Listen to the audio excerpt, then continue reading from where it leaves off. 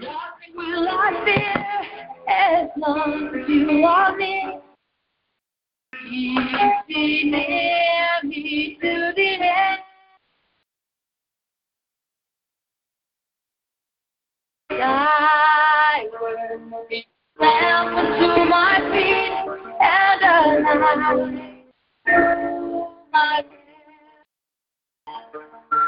Thy word is a lamp unto my feet and a light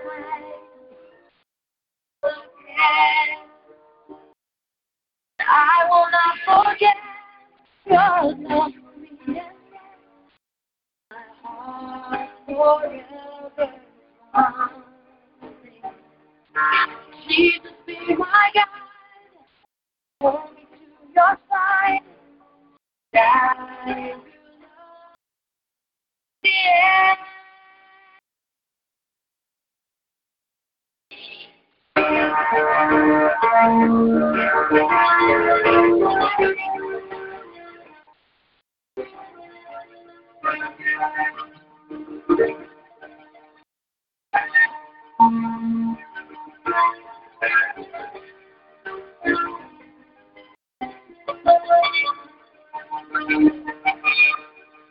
Nothing will I fear as long as you are near.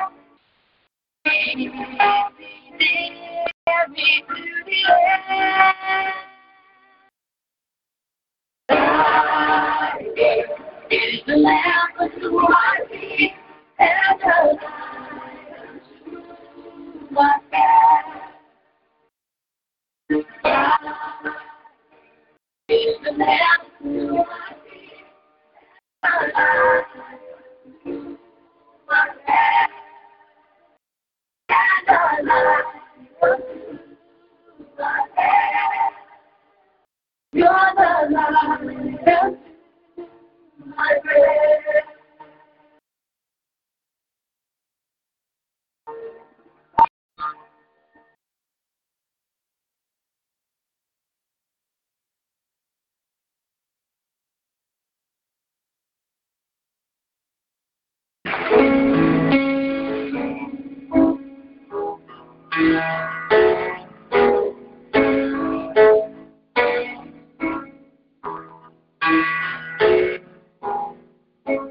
My Jesus, my Savior, Lord, there is none like you.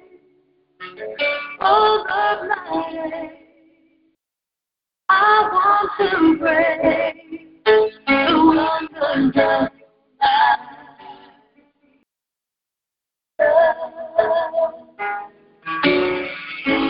my comfort, my shelter, power of refuge and strength, everywhere, all that I am, never cease to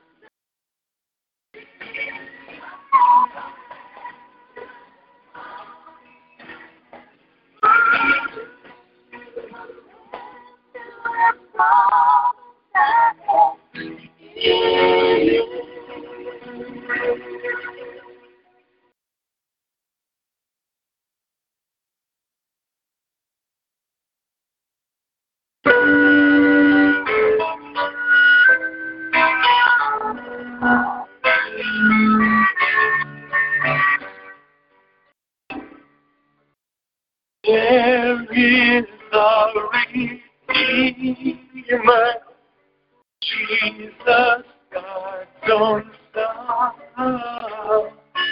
precious Lamb of God, Messiah, Holy One. Jesus, my Redeemer, name above all names, precious Lamb of God, Messiah, oh, thank you, oh, my Father, for giving us your Son, and leaving your Spirit to overcome. When I stand in glory, I will see His face, and there I'll serve my King forever in that holy place. Thank you, for giving us your Son, and leaving your Spirit till the work on earth is done. There is a Redeemer, Jesus, God's own Son, precious Lamb of God, Messiah, Holy One. Thank you, Father, for giving leaving your Spirit to the work on earth is done, and leaving the work on earth is done.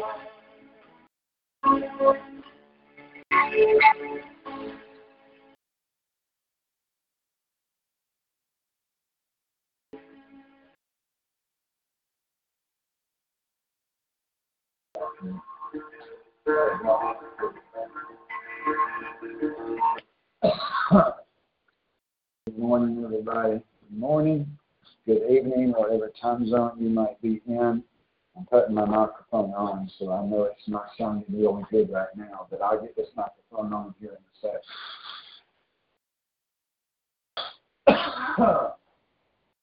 Might be coughing my way through this sermon today, so just excuse me as I cough.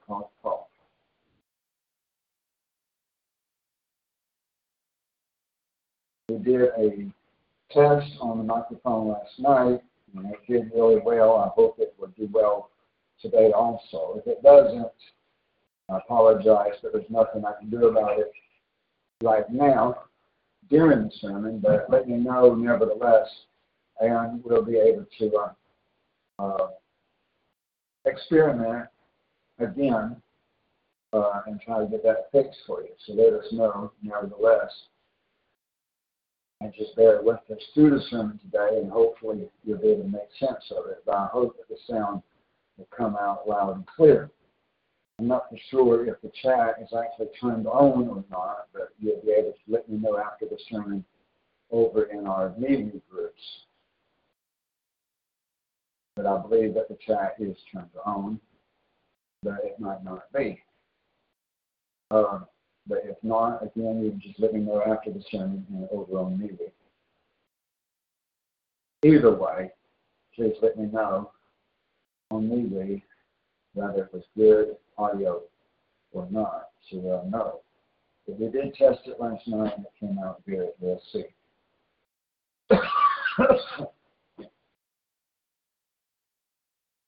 Let's go in prayer.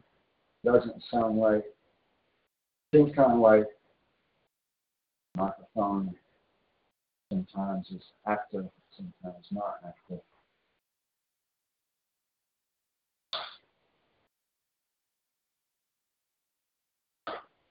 Let's go in prayer.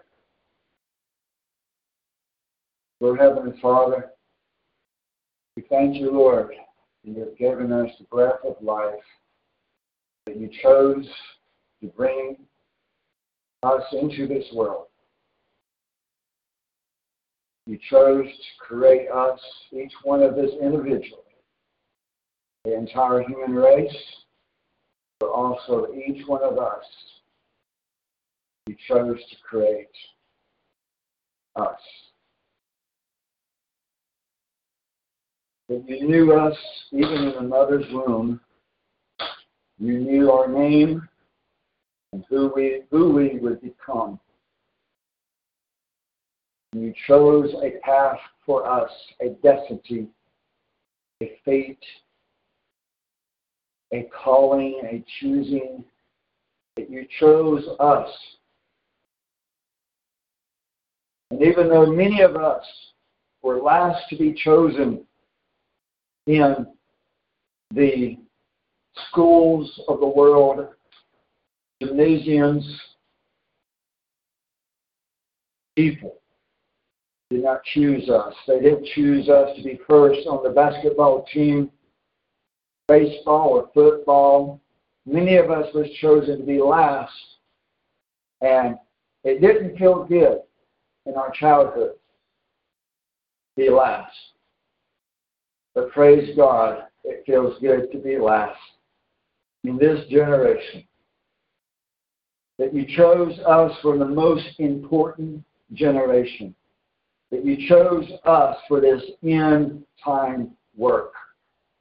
Not just Pastor Tim, Apostle Zimmerman, but every member of this congregation. We are each a part of the church, an important part, as each joint supplies the strength of that particular joint to hold the entire frame together.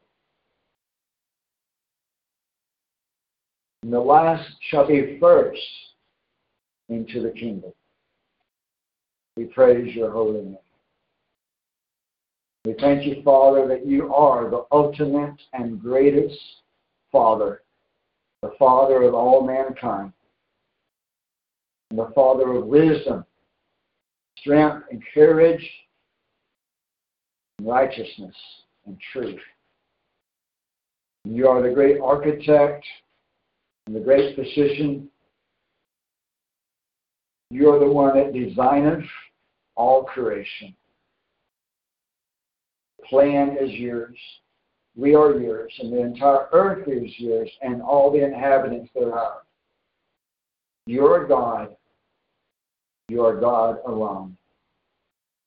And there is none other that shares your glory, because you are one. The Almighty Alpha and Omega, the beginning and the end, the first and the last, the eternal God, our King, our Lord, our Master, the lover of our soul, our kinsman redeemer, Jesus Almighty. Praise your holy name. We thank you, Lord, for where we stand today. Thank you for this place. We thank you for what you're about to do, for what you've already done, for what you're going to do. Thank you, Lord, for your plan, for it is perfect. Please help us to walk in the center of your will. Please straighten our paths. Please realign our thoughts and our hearts and our beliefs and our thinking.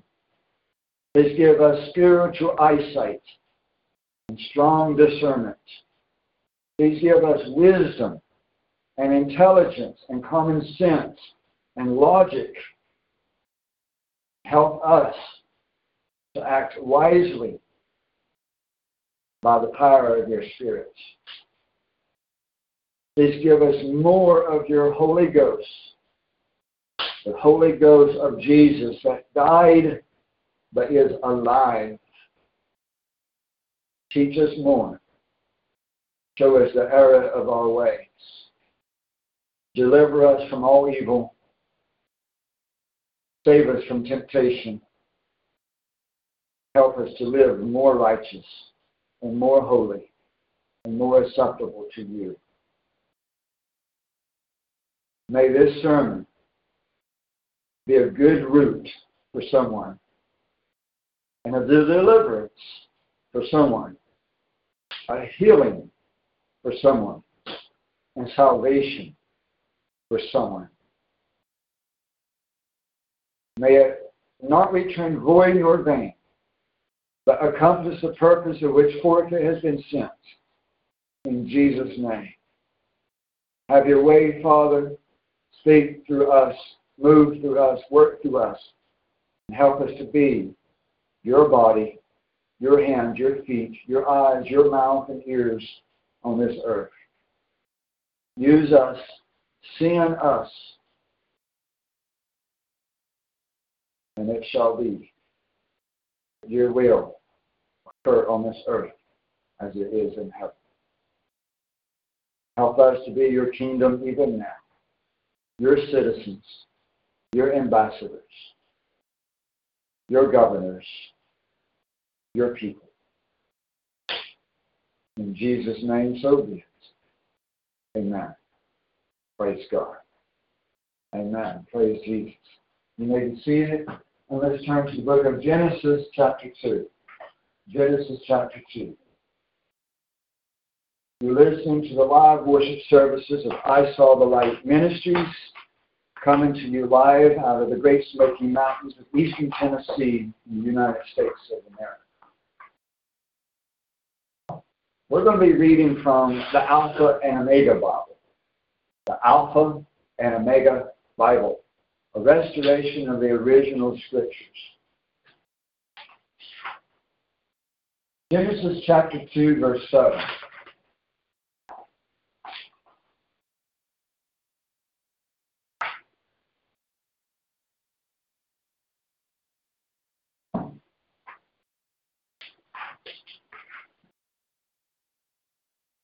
Genesis chapter 2, verse 7.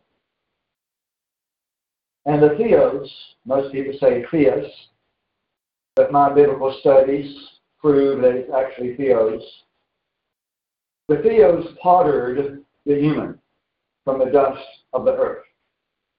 Pottered because Jeremiah says, that God is the great potter, and we are the pottery. We are the clay. And He pottered us. He formed us as pottery, as a vessel, from the dust of the earth. And He breathed into his nostrils, into Adam's nostrils, the breath of life. And the human became a living soul. Amen. Let's jump down to verse 18.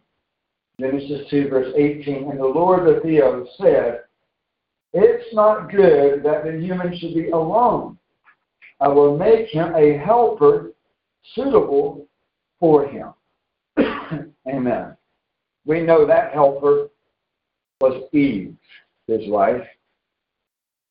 Amen. Eve was made as a helper for Adam, not as an equal. We are not here today to share political correctness or to appease any political party or anyone. We are here today to hear the Word of God. We are a church, a congregation, and a religious organization. Under the American Constitution, inspired by the Holy Spirit, the American Constitution guarantees and promises freedom of speech and freedom of religion. And today we exercise our freedom of speech and our freedom of religion. Amen. And there is no Congress or president or presidential fraud or dictator or any human ruler on this earth that can remove our God-given rights, or even over and above the Constitution, the biblical, God-given, Holy Spirit and Holy Ghost breathed right to be a man or a woman, whichever God created you as. It is a God-given right to be the gender that God formed you. And to look at another person and say, that is a man, or that is a woman, and there is no other gender. You can search from A to Z, from Alpha and Omega. You can search from page 1 to a page over 1,000 pages. You can search with a magnifying glass. You can search with a microscope. You can search in English or Spanish, but the same is true. You can search in Greek or Aramaic or Hebrew, but the same is true. God created Adam and then Eve as his helper, and not Adam and Steve. It was Adam and Eve, not Adam and Steve. Amen. And this is the biblical truth, and there is no one that can change or alter this. Amen. It is written in stone. Amen. It is written in the human bones, in the human DNA, in the human flesh, and in the human soul, in creation itself. It is written. This is God's design, and no one can change that. Amen. Look at verse 21. And the Theos brought a deep sleep upon Adam, and he slept, and he took from his perla, or however you pronounce that, and closed up the flesh instead thereof. Now, perla, basically a Greek word for side, speaking of the side where the heart is. Where the heart is. And Then we'll continue through the end of that chapter, verse 22. And the Lord of the Theos built a woman from the side, from the pillar, and he had taken from Adam and brought her to Adam. Adam said, "This is bone of my bones, and flesh of my flesh. And she shall be called woman, because she was taken out of man." It's not woman, it's woman. Part of man, out of man. Therefore shall a man leave his dad and his mom, and shall cleave to his woman, and the two shall be one flesh. Amen.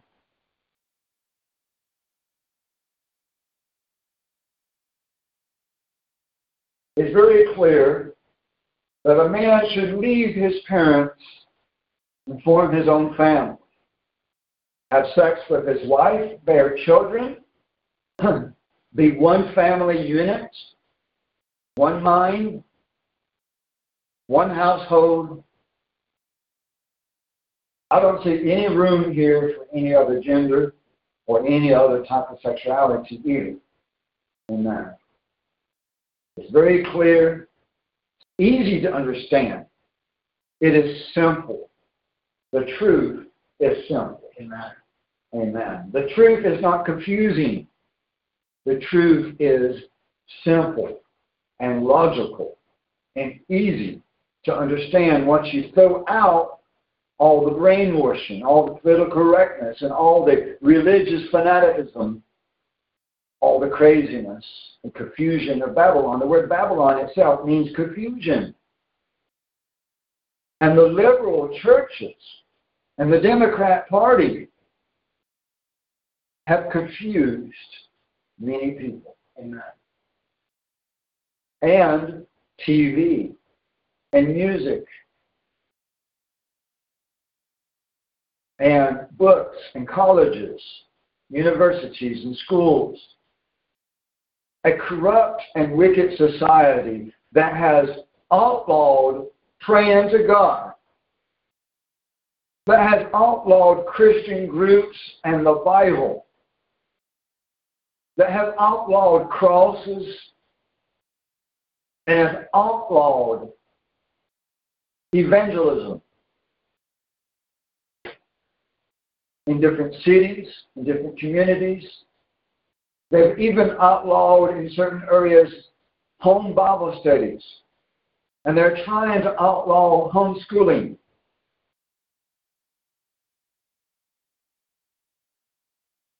The corrupt and wicked society is trying to ban God from the family, from business, from government, from society, and even from your own home, and even from your children. The corrupt and wicked society, under the influence of Satan and his demons and his human co-workers. And the plan, demonic plan, the demonic goal is to remove manhood, masculinity, and even call masculinity toxic, poisonous.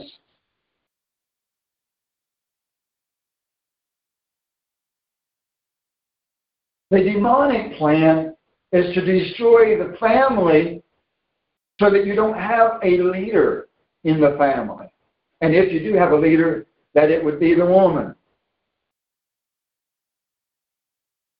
The demonic plan is to destroy mankind.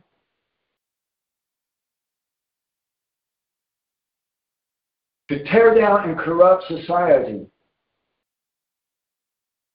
And the same goal is of communism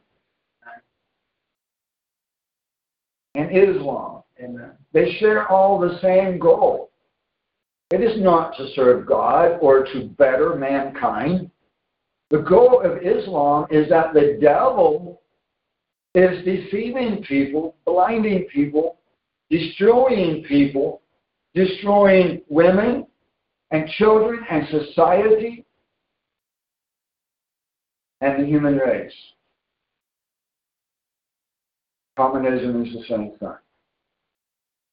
The 3 sixes, 666. The first 6 being Nazism, the hatred of Israel, and the hatred of Jews, the Jewish people, the hatred of all the Israeli tribes. That is the first 6. It goes all the way back to Isaac versus Ishmael and Jacob versus Esau. That's the first 6, is the war of the races. The second 6 is Islam. And the third 6 is communism. And they are all one and the same. All one and the same.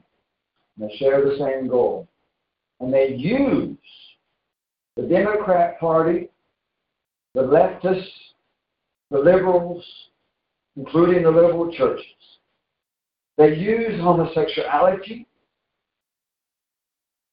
as a tool of destruction. Amen. But let's go back to the Bible here. Let's go over to chapter 4. Chapter 4, verse 1. Genesis 4, verse 1. And Adam was intimate, that means had sex with Eve, his woman, and she conceived and brought forth Cain. That's very clear who the father of Cain is. Adam. Not the devil. And yet, there are tons and tons of people on YouTube and other social media and even churches that are saying that Satan had sex with Eve and Cain was the offspring, the child of Satan. That's stupid because the Bible says opposite. The Bible says right here that Adam and Eve brought forth Cain. It's very clear. It's very simple. It's very easy. You can't twist it. You can't confuse it. It's very, very, very clear. Adam and Eve had sex. They brought forth a child. His name was Cain. It's easy. It's simple. Amen. There's nothing wrong or taboo or naughty or dirty about saying that a man has sex with a woman. This is God's design. And every person on earth has the tools and equipment that God gave them to do the same thing. And God commanded them to do so. Amen. He said, go and multiply. How are you going to multiply? It's logical. God commanded it. It's not dirty, it's not naughty, it's not nasty. As long as it stays within that frame of man and woman. Amen. And how are you going to have birth and multiply the earth without man and woman together? That's how it's done. And for these mad scientists today to do it any other way is demonic. Amen. To try to form humans from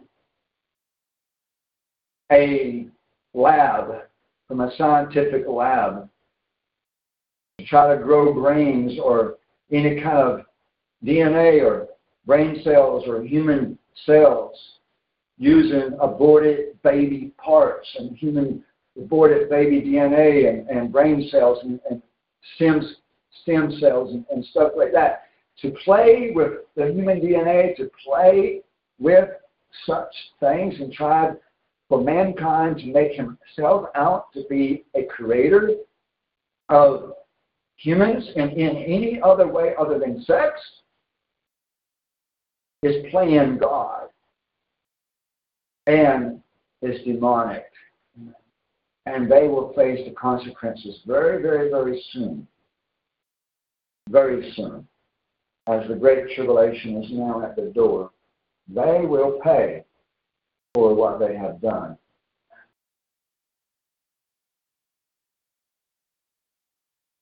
Now let's jump down to verse 16.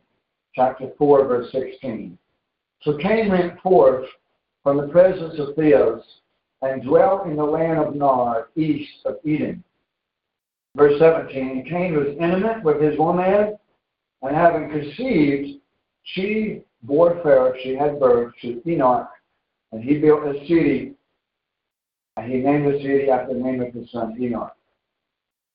Now, Cain went and had sex with his woman. People always ask, who was this woman? Where'd she come from? Well, we have to use logic. And logic is Adam and Eve had many children, and they had children, and they had children. And at first, the boys and the girls, brothers and sisters, that's the way it had to be at the beginning, because there was no other way. There was no other possibility for them to multiply upon the earth, brothers and sisters. Very clearly, this must have been his sister or cousin or niece from all this multiplying. And that's the way it was at the beginning. There was no other way. It was out of necessity at that time. It's no longer a necessity for such things to occur. Let's go over to Leviticus 18.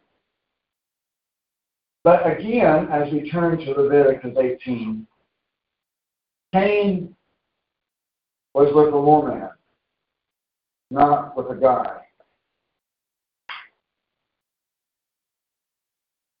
So as we go down through the ancestry of humankind, it was always man and woman in every situation, without any exceptions. This is how it was for 6,000 years. That's God's design. And there's no political party or homosexual agenda that can change that. Leviticus 18, verse 22. Leviticus 18, verse 22.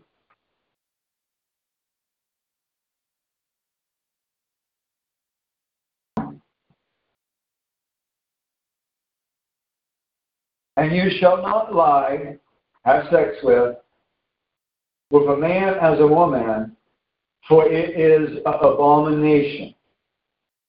23. Neither shall you lie with any animal for sex, to be polluted with it. Neither shall a woman present herself before any animal to have sex with it, for it is abomination. And so forth. The Bible is very, very specific. It lists hundreds of laws and commands and do's and don'ts. Over 600, I would say well more than that, even though they say there's over 600. I would say there's over 1,000, actually. It's very specific. A man should not have sex with another man as with a woman. This is an abomination. That's very clear. That's very simple. That's very easy to understand. You can't confuse that or twist that. Amen. And it is right next to the next law that you should not have sex with an animal. So it's very interesting that the law against homosexual activity is right next to such a gross and nasty thing as sex with animals. In God's eyes, it is equal abomination. It's not natural. It's not natural to have sex with animals. It's not natural for a man to have sex with a man. It's not natural for a woman to have sex directly with a woman. It's not natural. It doesn't follow God's design, God's pattern. And it is impossible to have children in such a way.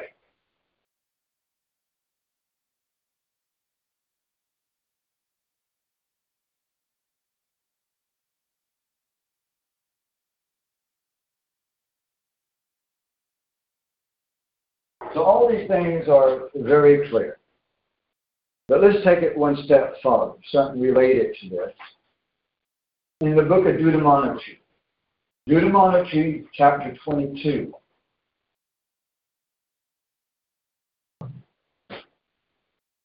Deuteronomy 22, verse 5.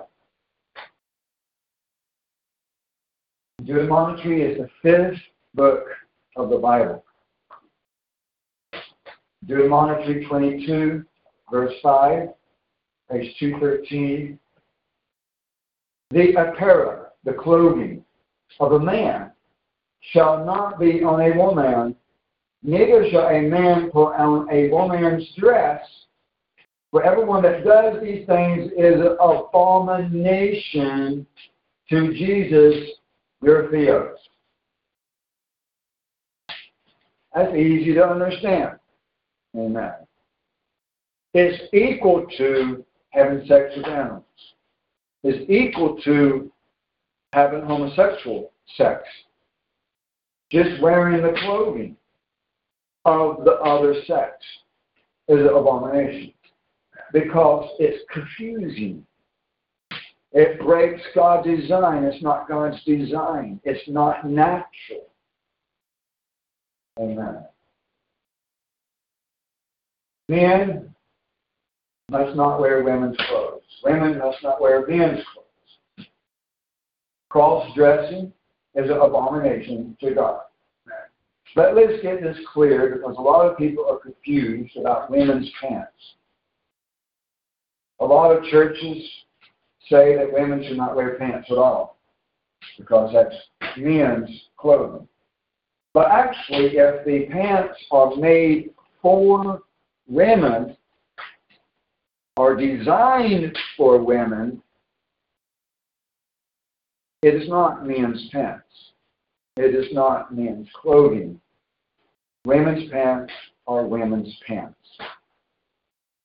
But people say, but men used to be the only one to wear pants. Therefore, all pants are really men's clothing. They just design it different, but it's still men's clothing. That's a lot of reasoning of a lot of legalistic religious people. But I would have to respond that for thousands of years, people didn't have any pants. They had robes. And both men and women both wore robes. Both of them wore robes. But the robes were designed different. The women would wear them different. They would wrap themselves different with it. They would have different decor on the different patterns, different colors, different designs. There was a difference between a woman's robe and a man's robe. A lot of the men, of course, would wear the robe halfway across his chest, exposing the other half of the chest. But the women would completely cover both breasts whenever they did wear a robe, although throughout human civilization, both genders were naked, totally naked, the majority of the time. And there's nothing wrong with that. God made Adam and Eve both naked, and they were both in the garden without sin and without shame and without embarrassment and without abomination. In the Garden of Eden in paradise, without sin. Both of them naked. There's nothing wrong with a woman being naked. Nothing wrong with a man being naked. But when clothing was being worn, when they did wear clothes, there was a distinction about how they would wear it, because as shame came upon the earth through sin, through the men and women thinking for themselves about what's right and what's wrong, rather than accepting God's commandments about what's right and what's wrong. As shame came into the world and spread throughout the world, then men didn't have as much shame. Women had more shame. And that remains true to this day. A man is not as ashamed of his body as what a woman is, because a woman, of course, is a sexual object. A woman is a sexual object. People don't like to hear that, especially women. But if you read the Bible, all throughout the Bible, she was a sexual object, bought and sold by her husband, by her father, by society. But she's more than sex, of course. She is assistant, cooks and cleans, and is a companion in love and friendship. She can be. And a man needs friendship and companionship with a woman. The soft touch and the love and the caress of a gentle woman, the weaker vessel, as the Bible calls her. And all the things I'm saying is biblical, but people don't like it because it doesn't fit modern, Western, corrupted, twisted, brainwashed culture. Amen.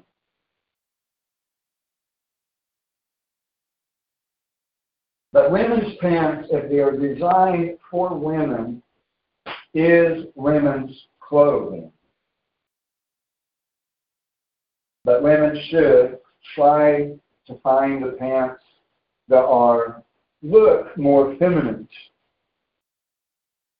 It is better for the women's pants to be different colors, like pink pants, yellow pants, purple pants, and other types of colors. It's okay for blue and denim and stuff like that, but it is better for it to be a different color than blue, or a different material than denim, and not look exactly like a man's pants. But there's other design features that are different as well. And of course, dresses should be preferred by women. Dresses are preferred because they are more effeminate by our culture. And there are certain things about culture that is corrupted, and there's some things about culture that is acceptable and is really not a corruption, but rather generational culture that's been true for thousands of years. So there's certain things about culture that is acceptable. And dresses are definitely more effeminate and should be preferred. But of course, when there's cold weather, it would definitely be acceptable for a woman to wear women's pants in cold weather. God doesn't really expect a woman to have to wear a dress where the cold air can get up under her and freeze her legs and give her frostbite and everything. A woman doesn't have to be tortured by death, by cold weather, in order to fit our mind frame of what we think is right. It's okay for a woman to be comfortable and survive. Amen. It's okay for a woman to wear pants while she's exercising in public. If a woman was to go to a gym or gymnasium, she definitely should be wearing something to help cover herself unless she is at an appropriate place for nudity. There are appropriate places for nudity. Of course, if it is an appropriate place for nudity, that is a different situation.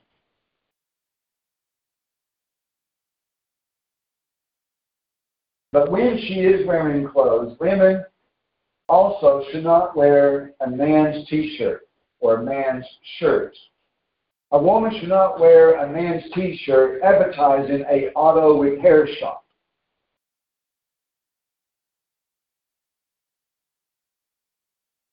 A woman should not be wearing a baseball cap or playing basketball or baseball or football or joining the military. A woman should not be a fireman. A woman should not be a policeman. A woman should not be a soldier. These are men's jobs, men's roles by God's design. If you don't like it, take it up with God. God is the one that designed it this way.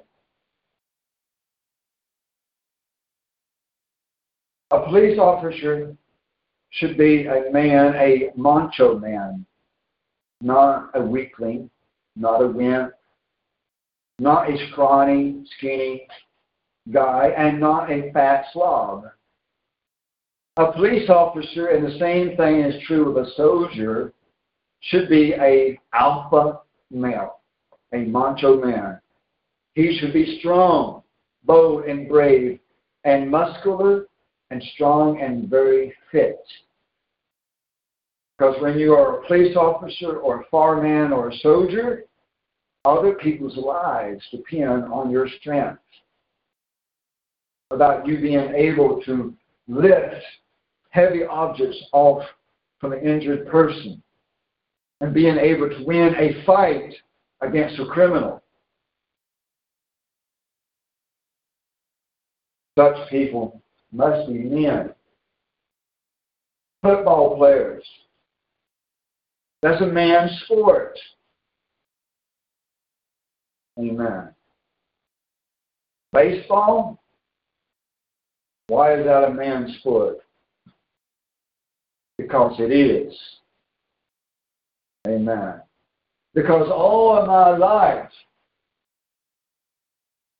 I didn't care much for sports at all. But when I was over at other people's houses and they was watching baseball, there were the baseball players adjusting their crotch, adjusting their ball straps and spitting on the ground and slapping each other on the ass. Not that it's a homosexual thing to do that. It's just one of those weird things that baseball players do. But it was a very macho activity. Amen.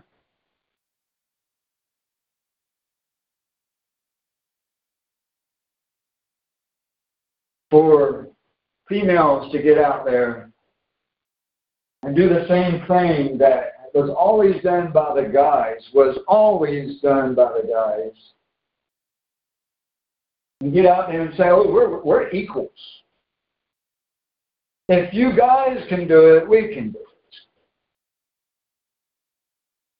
Oh, that slogan, that phrase is a very popular phrase of women today.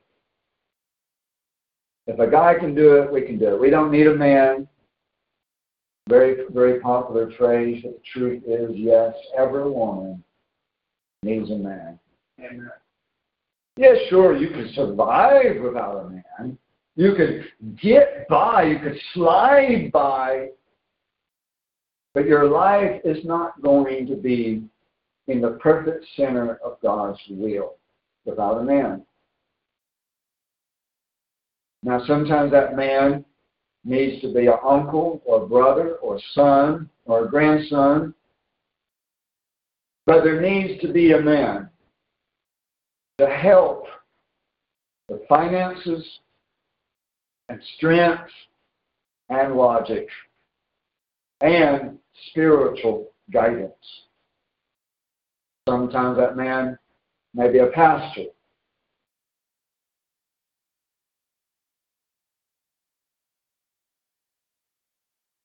But Eve was made for Adam, not for herself. Eve was not made for herself, for her to just get by herself.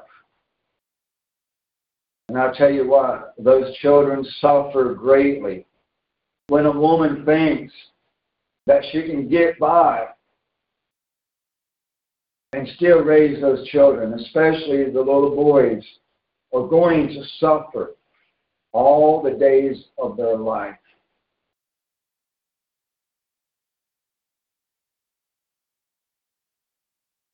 Most divorces is the result of a woman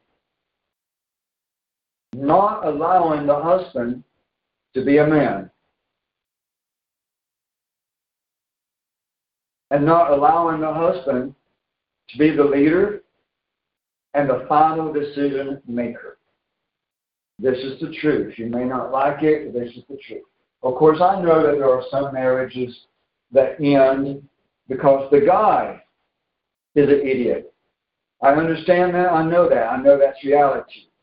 I know there are situations where the man is truly over abusive, and the woman should leave in those cases. Or that the man is demonic. He's lost, unsaved, and will not repent and will not turn to the Lord, no matter what. Of course, in those situations, the woman is free to leave that man so that she may serve the Lord. But the majority of divorce cases worldwide is because the woman refuses to do her role of honor, respect, and obey. The majority of divorce is because the woman refuses to allow the man the final decision and refuses to allow the man the amount of sex that he wants and needs. This is the truth, whether you like it or not.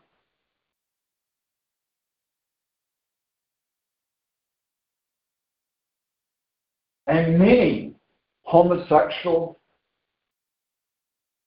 activity, episodes of homosexual activity, many of the guys that go out to have sex with another guy in a public bathroom is because their women are not performing their duties in sex at home. I know this to be true. It is a fact. It's not my opinion. It is a fact.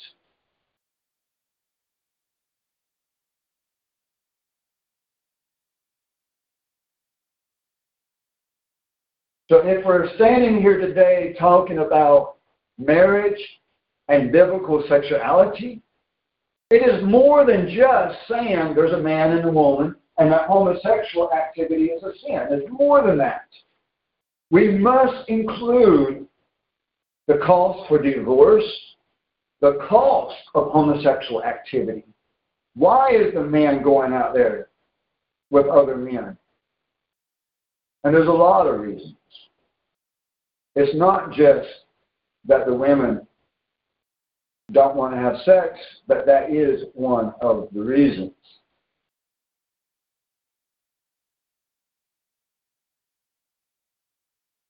But there's a lot of reasons for homosexuality.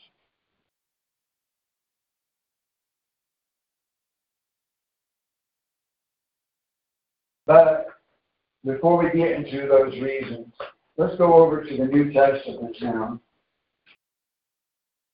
Let's go to the book of Romans chapter 1. Romans chapter 1.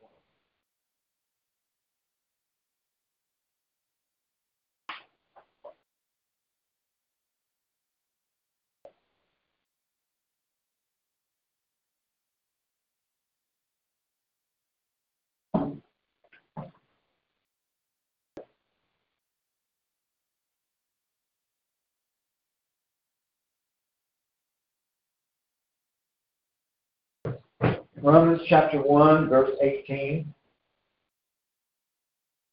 Page 163. If you have the paperback copies of the Alpha and Omega Bible, the AOB, Alpha Omega Bible, page 163. You can download the Alpha and Omega Bible for free on your phone or computer. PDF copy of it for free. Romans 1, verse 18. We're going to try to read from there down through the end of the chapter. Verse 18. For the wrath of Theos, the wrath of God, is revealed from heaven against all ungodliness and unrighteousness of men who suppress the truth in unrighteousness. Because that which is known about Theos is evident within them, for Theos made it evident to them. For since the creation of the world, his invisible attributes, characteristics, or properties, his eternal power and divine nature have been clearly seen, being understood through what has been made, so that they are without excuse. Amen. Praise God. So atheists really have no excuse, because all you got to do is examine the beauty and the mystery of a butterfly or of a childbirth. Amen. Or even the design of sex, or even the design of the human brain, and even how fruits and vegetables are good for us, for the vitamins, even how certain foods have the same shape or design as the part of the body that they are good for. And even how in nature a poisonous plant will grow right next to the antidote, the plant that will heal you from that poisonous plant. And how the plants are medicine for us.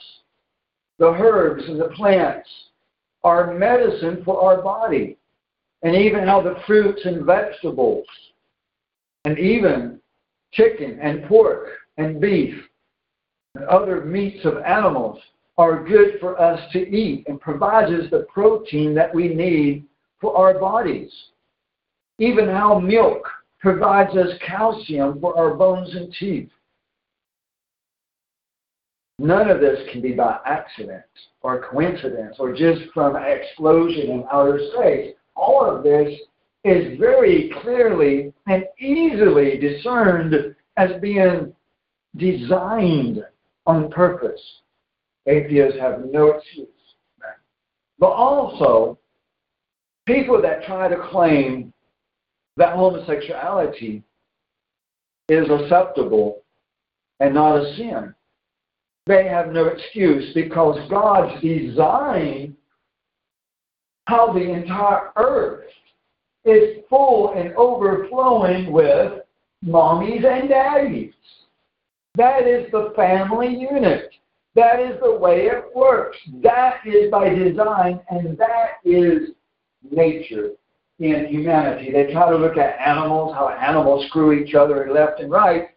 That's a ridiculous comparison, because we're not monkeys, we're not dogs, we're not cats, we're not fish. We're humans. We are not animals. If you read the Bible, the animals were made after their own kind. Amen. Cats and lions and leopards were made after their own kind, after the feline species that existed in the dinosaur era. Dogs and wolves and coyotes were created after the canine species that existed in the dinosaur era. And the fish and the turtle and the lizard were created after their species that existed in the dinosaur era. They were created after their own kind. But humans were created in the character and the spirit of God. They were not made after animals. The Bible doesn't say that. The Bible is the source of wisdom. The Bible is the source of law. The Bible is the historical record of creation and God's design. The Bible is what we go by over and above anything any human would imagine and try to invent a new so-called truth. The Bible is our standard. The Bible is our constitution of the kingdom of God. Amen? Amen. Verse 21. For even though they knew Theos, they did not honor him as Theos or give him thanks, for they became futile in their, or vain in their speculations, their imagination, and their foolish heart was darkened. Professing to be wise, they became fools. Amen. This is talking about scientists and liberals. Amen. Amen. That they think they're so smart. They think they're so righteous. They think they're so good. They think that Christians are wicked and foolish. But the truth is, they're the fools. They're the fools.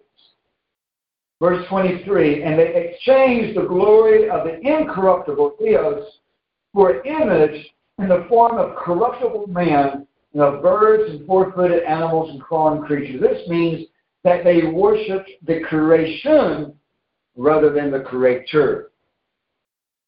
So the Egyptians and the Assyrians, the Babylonians, and the Greeks, and even people today worship birds and animals when they display little statues of birds and turtles and wolves in their home or in their yard.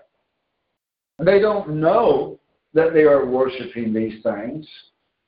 I know that they don't have any evil intent, but nevertheless, the reality is that in their heart, in their mind, in their subconscious, they have lifted up the turtle or the unicorn or the horse or the cow or whatever animal or the wolf that they have decided to idolize. And it is idolatry of the mind, of the heart. They have lifted these things up in their heart, in their mind, in their subconscious, to where they're magnifying and lifting these things up to make them into graven images, which the Bible forbids to be done in a form, in a fashion, a purpose of idolization. But people do it every day. And of course, they will deny it.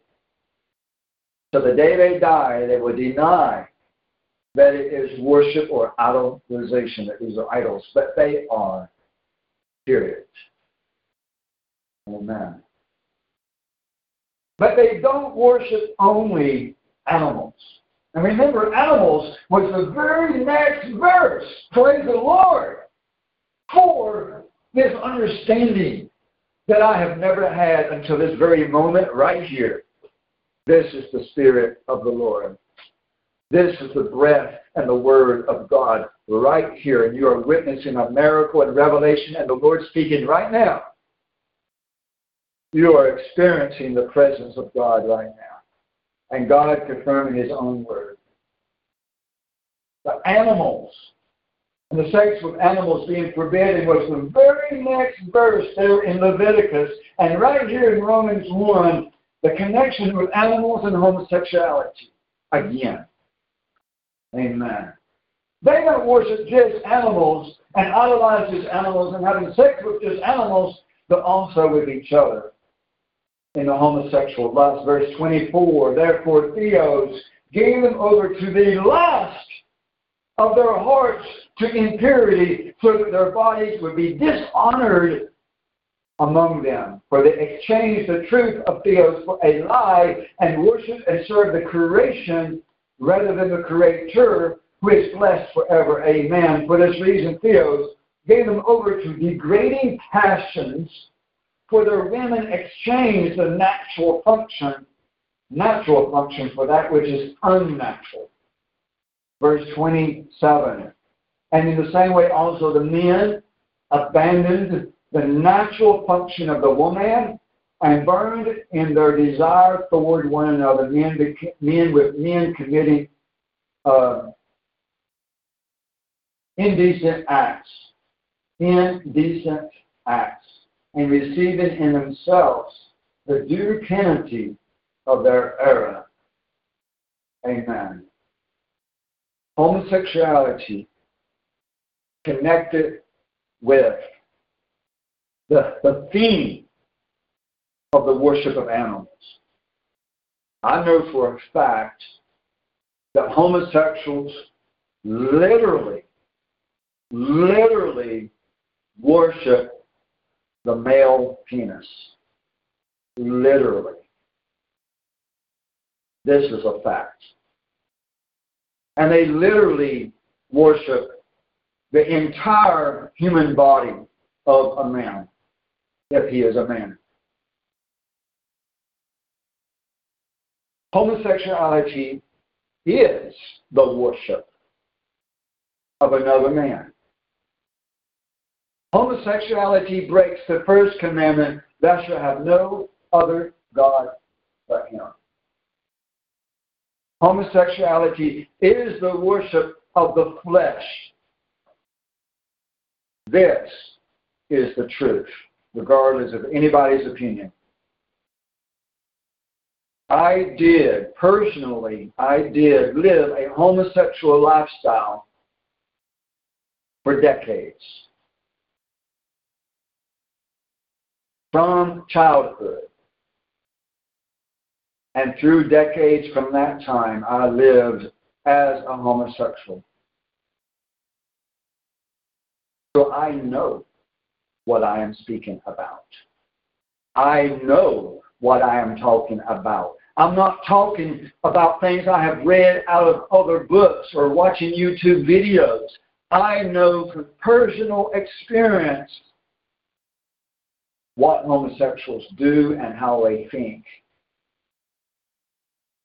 So I speak the truth. Amen. I don't think that a pastor should preach about things he doesn't know anything about. Amen. I think a pastor should speak from personal experience so that he knows what he's talking about.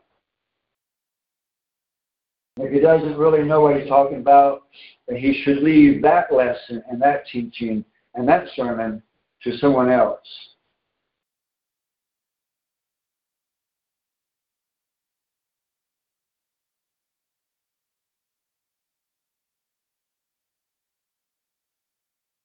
In verse 28, and just as they did not see it fit to acknowledge Theos any longer, Theos gave them over to a disqualified, unpure mind to do those things which were not proper.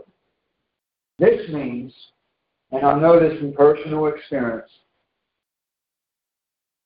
that homosexuals and atheists and witches and other people and all of that is involved in the theme of this chapter. That those people, even though they was raised by Christian parents, went to church, knew about the Bible, read the Bible, and knew the Bible well. This is a fact. They, because of their sins that they struggled, and they may have tried to overcome the sin at first, but they wasn't able to, or they was not successful at it, and they eventually gave up trying to resist the sin. And therefore, they eventually threw God away. And that's what I did. When I was 17 or 18 years old, I remember standing outside and talking to God and saying that for a time, I'm going to leave you. I will be back. I promise that one of these days I will come back to you, God. But right now I'm going to leave you because I have struggled. I can't overcome this. I feel suicidal. I'm going through all this distress. I'm tearing myself to pieces, being a hypocrite and not being able to go the right way. So I have to go the wrong way. I have to experience everything that I'm feeling in my flesh, in my body. I've got to do this. This is what I choose. Because I can't defeat it. I thought I couldn't defeat it. I had tried to defeat it for years. I struggled to try to defeat it. I tried to pray it away. I tried to ask for deliverance. I cried for deliverance. I struggled and I wanted deliverance. But I couldn't find it. Even as the Bible says that Judas, after he betrayed Jesus, cried and sought for repentance but could not find it. And I have personally seen literally hundreds and also thousands of homosexuals that was in the same boat, the same situation, to where they knew the Bible. And they were preachers, and they were preachers' sons, and they went to church, and they believed in God, and they were Christians, and they shouted and cried and cried and cried and asked God to deliver them, and He did not deliver them. And they could not overcome the homosexuality. But you know why I could not overcome and they could not overcome? Is because they did not have a strong, masculine, alpha male leader or a pastor that knew what he was talking about, or even any true Christian to give them a hand of love and gentleness and love and compassion to say, this is how you overcome. This is what you need to do. You need to fast. Not just pray and cry. You need to fast. And you need to be around other strong, masculine, alpha males to teach you how to be a man. Because the reason that you became homosexual is not by birth and not by DNA or human genes, but rather the corruption was because of wicked men and wicked women in your life. That we didn't have the strong masculine daddy. We didn't have the man teaching us how to change the oil. We didn't have the man teaching us how to use a chainsaw or how to chop wood. We didn't have the masculine man, the daddy, that we needed because the woman pushed him away. Because the woman wouldn't allow Dad the sex that he needed. Because the woman wanted to be in control, and the woman wanted the last word and the final decision. I know what I'm talking about. Amen. Amen.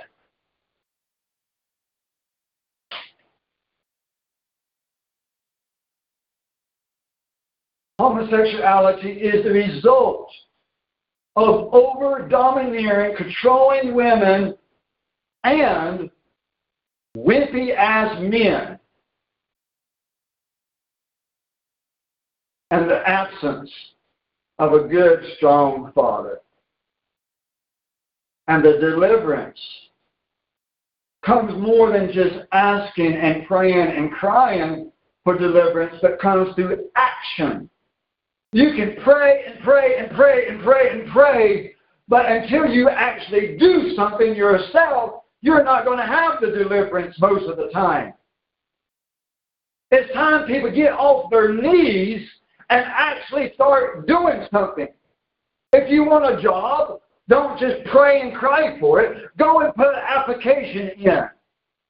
Amen. I believe in prayer. I believe in crying out to the Lord. But you also got to put action and put feet and action to your words, to what you want, and seek it and go out and grab it and seize onto it. The Bible says that ever since John the Baptist, that after that men seize onto the kingdom by violence. We must seize it what we want. We must conquer the earth and dominate the earth and subdue the earth. That's what we need to do. A man's nature, by God's design, is to conquer other nations. One of the reasons for homosexuality is that they no longer require military service in the United States of America. Amen. Before I was a teenager, before I became a teenager, the law previously in America, as it is still today in most nations, was that every man must join the military, but must be in the military for 1 year at least. 1 year. Every man in the nation, at least 1 year in the military. That was the law until the 60s, I think. Or 50s or 60s until they changed it. And that was one of the worst things they ever did. One of the reasons for homosexuality is that men are no longer required to join the military for a year. Back in the 50s and 60s, 70s, and 80s, a boy could join the military and come out as an alpha male. He could come out, he could go in as a girl and come out a guy, basically, mentally and spiritually. Military used to be tough, but shape a man into what he needs to be. It's no longer that way. It's run by homosexuals. They come in, they go in the military as a girl and come out a girl. Basically, mentally and spiritually.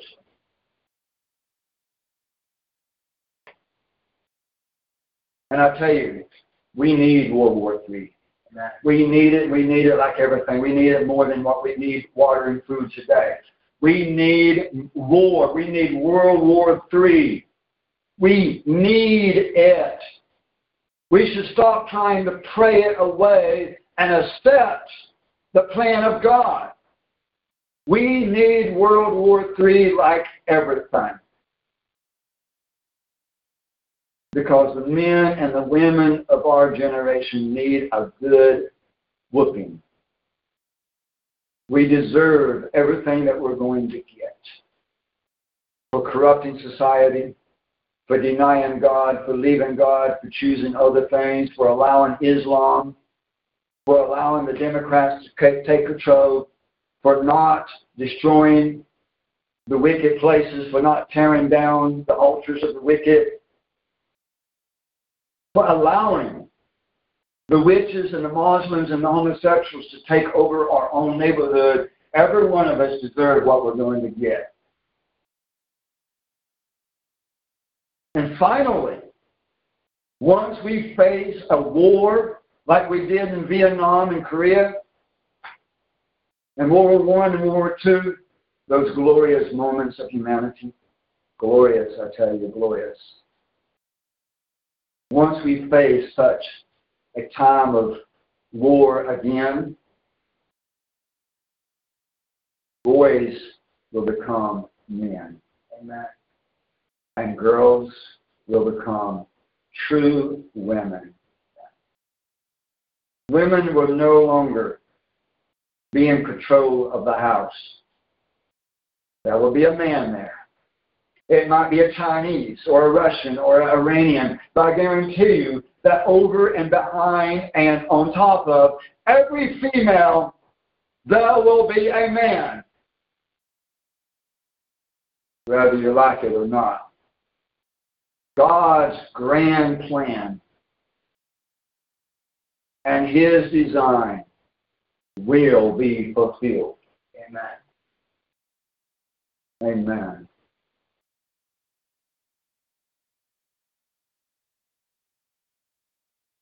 As Mr. Cox, a great man of honor, a veteran, an assassin of a war years ago, now sleeping in his grave.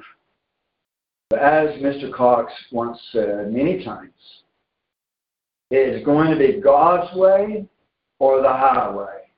Amen. It's going to be God's way or the highway. God is good. Amen. Praise God. Let's go over to 1 Corinthians chapter 6. 1 Corinthians 6.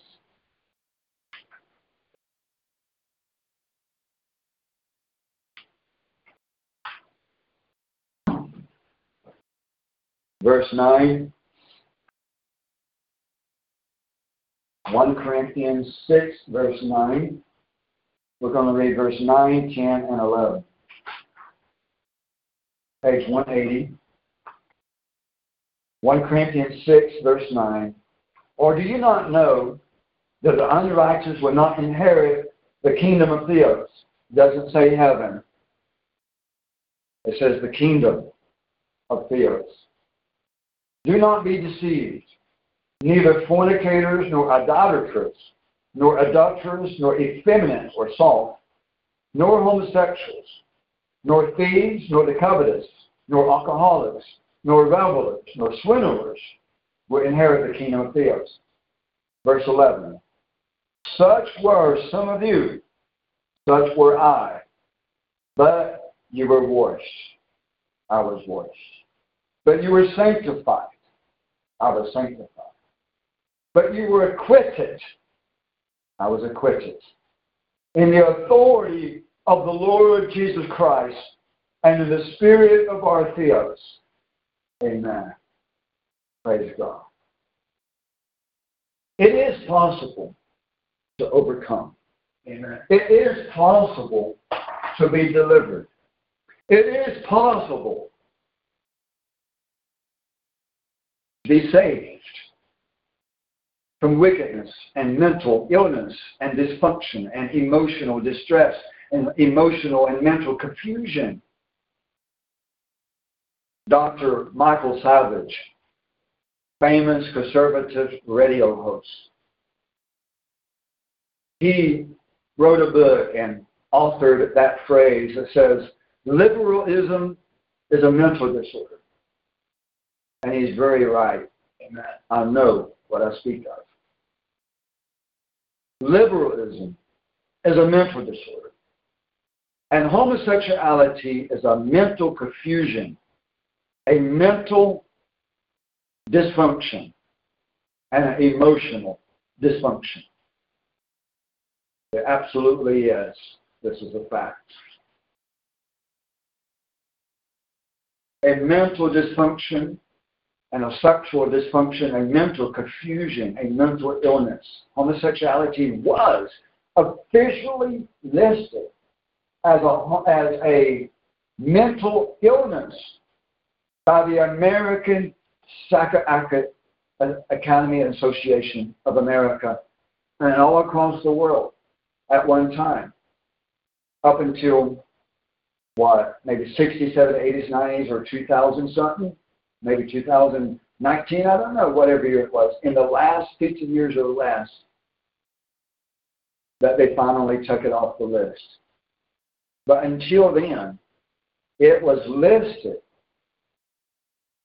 officially and medically. Homosexuality was officially and medically listed as a mental illness because they knew that it was. They knew it was. In fact, I remember back when I was a teenager that you could get arrested for homosexual activity.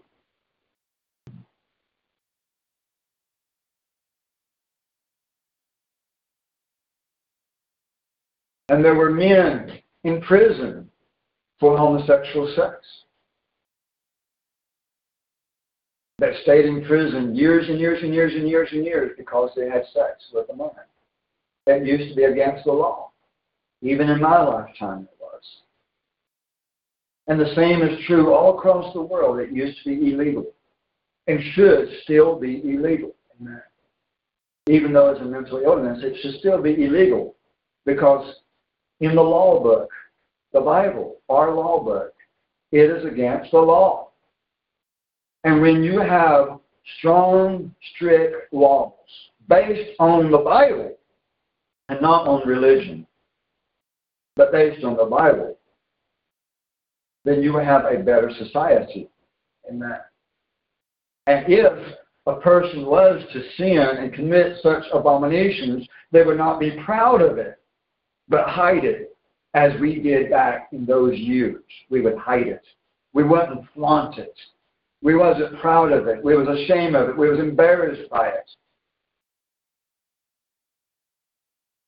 But when you make it legal, and you take it off the books as being a mental illness, and you make it legal, and you start putting it on commercials and TV, then you corrupt the minds of the youth. And you corrupt the minds of society. And you change the culture away from God's design, then you end up with a wicked generation. A very wicked generation and a weak military that could not win a war if they wanted to.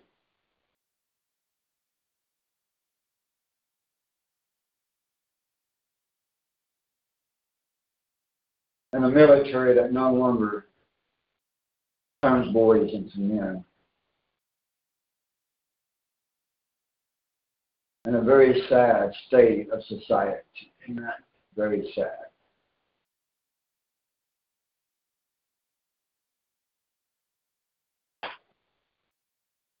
But there is a hope of deliverance.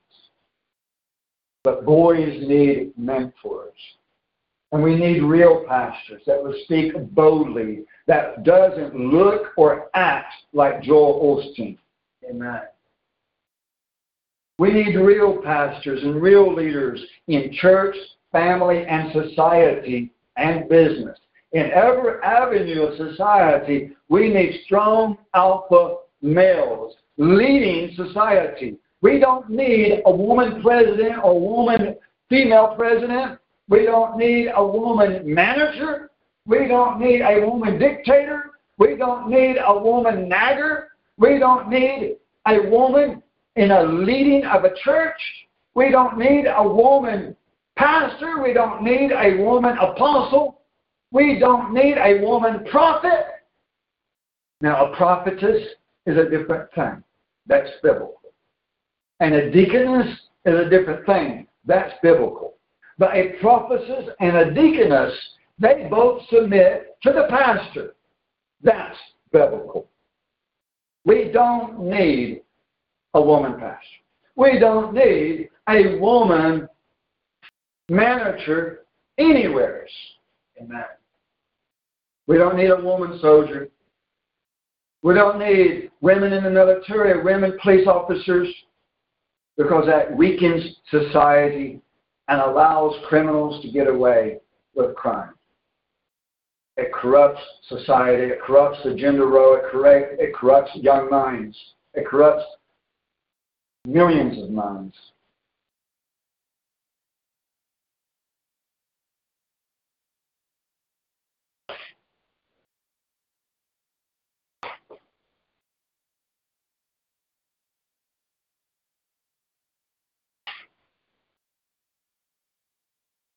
In all biblical examples, we never see any man of God knowingly, on purpose, having sex with another man, ever in the Bible, not even once. Now let me clarify some things and explain some things. I'm not saying that a man can't love another man. I'm not saying a man can't love another man. A man should love his dad. And a dad should love his son. And brothers should love brothers. And buddies should love their buddies. That's okay. I'm not saying women can't love women. Women can love their mothers and their daughters and their nieces and their girlfriends.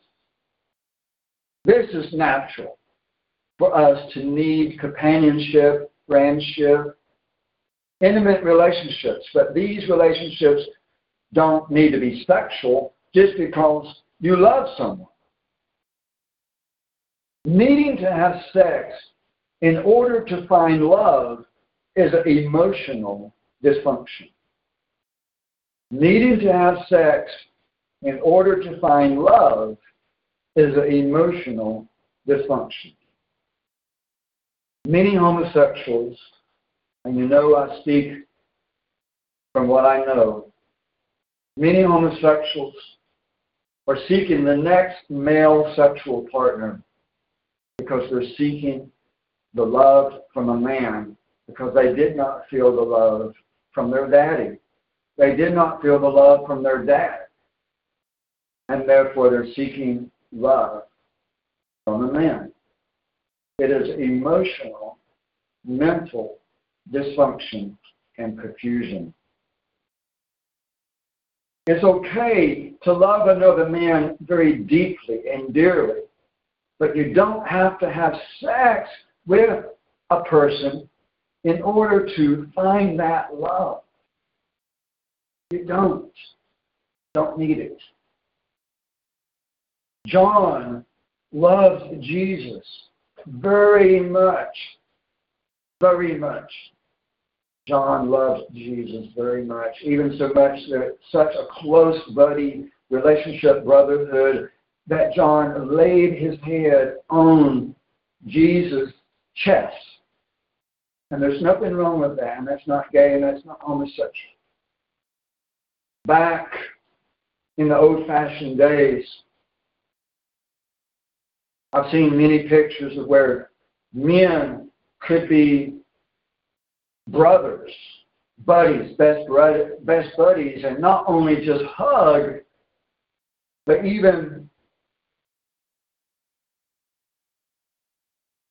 sit together in the same chair, even lay on each other's chest and hold each other out of human love, brotherhood. Many pictures like that of where back when, before homosexuality was embraced and accepted publicly, that men had enough confidence in their heterosexuality. They had enough confidence in how masculine they were. They had enough confidence in their natural sexuality. They didn't have to fear that someone might look upon them and think they're gay. They were confident and bold and courageous enough in their natural masculinity that they could love a man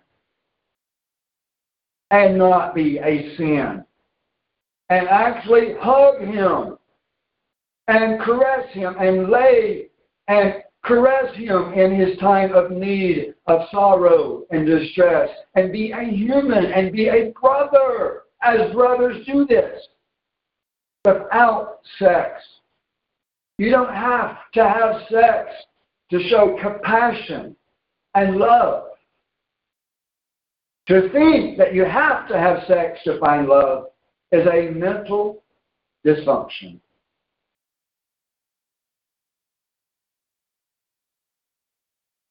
Boys need strong, masculine, older men in their lives to mentor them and to show them the natural, the physical, the spiritual, mental, and emotional and cultural differences between males and females.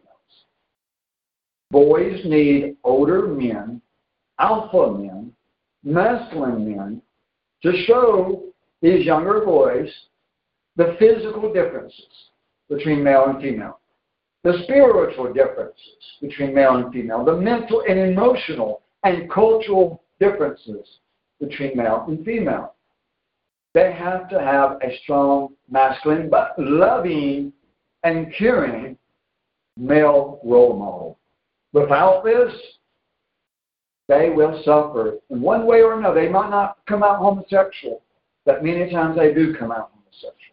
But even if they don't come out homosexual, if they did not have this male role model, they're going to suffer one way or another. One way or another. Single mothers, you need to come under a male leadership. It might be an uncle, a brother, a grandfather, a son, a grandson, or a pastor, or a nephew, or somebody else. But you need to come under a male leadership, especially if you have a son in the house. That son needs a man. I know what I speak of.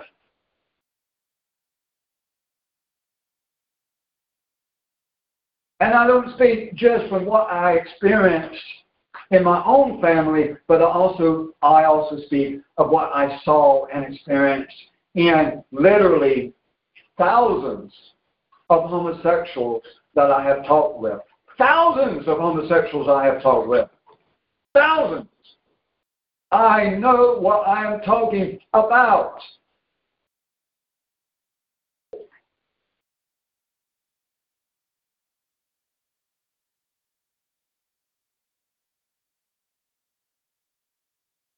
It is the job of every dad to pay attention to their sons and to teach their sons male things, such as working on cars, house repair, taking out the trash, driving a car, driving a truck. This is a male thing.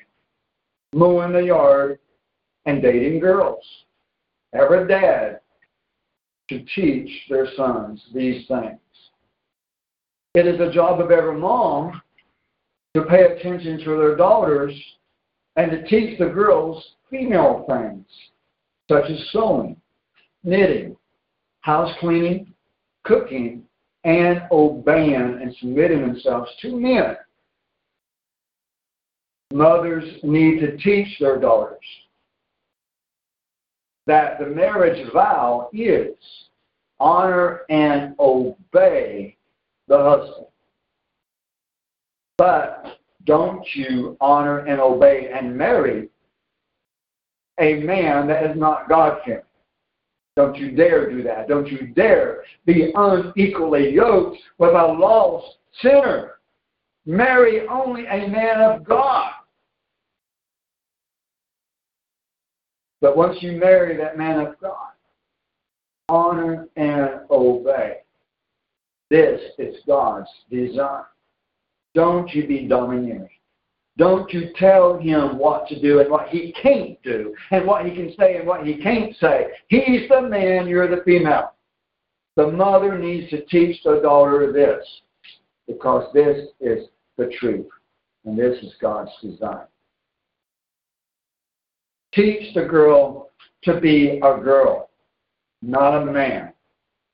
Don't you dare teach your daughter that she can do without a man. That she don't need a man and that she doesn't have to obey because she's equal. She's not equal. The woman was made for the man, not for each other. She was made for him.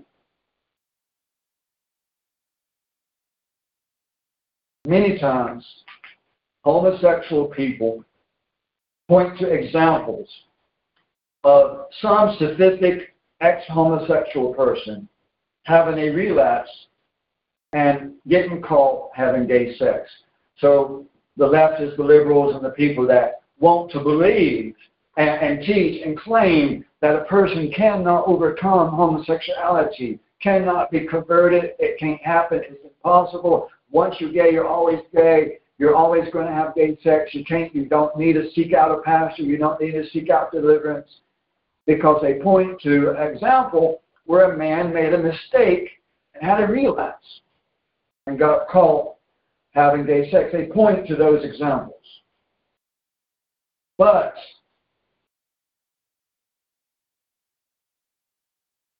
The fact is that everybody makes mistakes. Everybody makes mistakes. The reality is that there are demons and human co-workers of evil that actively work at corrupting people and tempting people on a daily basis. The reality is, in a corrupt and wicked society, sin is everywhere as you turn, and temptation. And it's difficult to not have a relapse. Having a relapse is actually the human nature. It is human nature to have a relapse. It's a mistake. A mistake. And it's going to occur whether you are an alcoholic or a drug addict or a homosexual trying to overcome these things. You're going to have a relapse. You're going to make a mistake. You're going to do it again. You are. It's what happens in reality. But that does not prove that the person cannot overcome their drug addiction. It does not prove that they cannot overcome the alcoholism. It does not prove that they cannot overcome the homosexuality. It just takes time and more effort and more action to prevent the sin. It's not praying it away. It is working at overcoming the temptation. It is working at overcoming the cultural corruption, society corruption. It is becoming active at fighting back, not just working on the defensive, but working on the offensive. You've got to work offensively.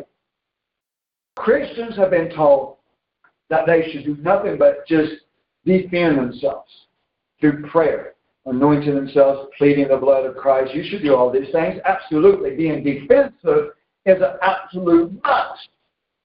But Christians have not been taught by their wimpy pastors that they should also be offensive.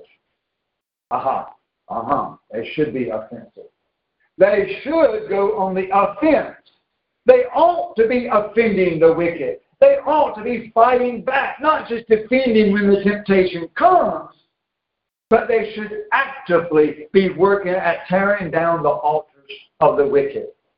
They should be actively out there in front of the abortion clinic.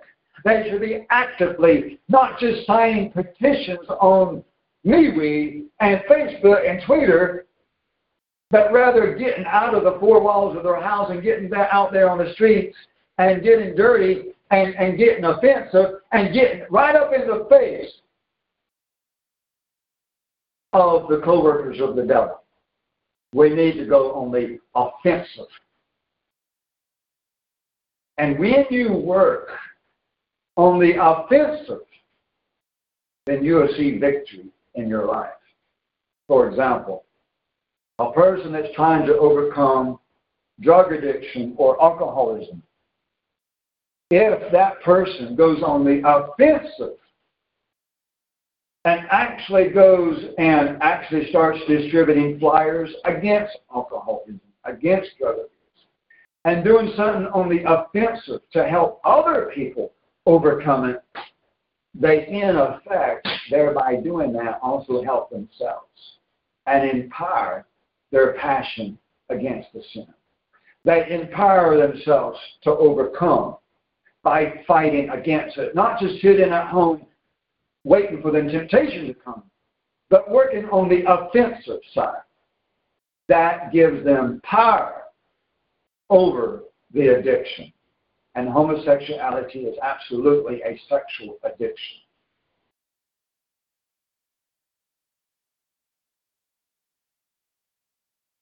And people are not being taught that they need to forsake their so-called friends. They need to forsake the people that are keeping them in bondage to the sin. When a person wants to be delivered from homosexual activity, they must absolutely forsake all of their homosexual friends. Every one of them. They must forsake their homosexual friends. They must leave and move out and change their address and change their phone number and change their email and refuse to speak or have anything to do with the people that are trying to hold them down in the bondage of sin. They must break free. They must literally fight, not just pray and cry. They need to fight their way out of the prison of sin.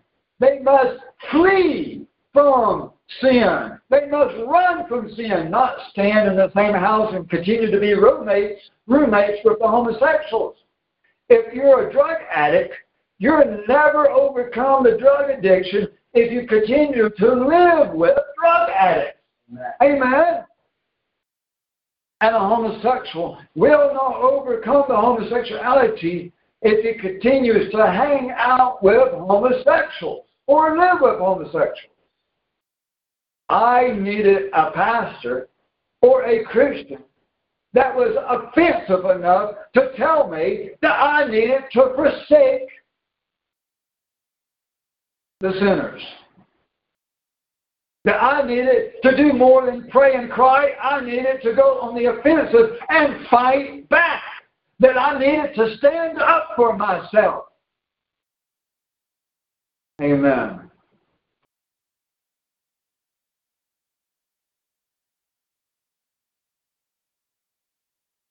But when you have wimpy Christians, you will not see deliverance. When you have wimpy Christian friends and wimpy Christian pastors, you won't see or experience deliverance. If you want deliverance, find yourself a pastor that knows how to shout. If you want deliverance, find yourself a pastor that is a real man. Find yourself a pastor that is offensive and fights back.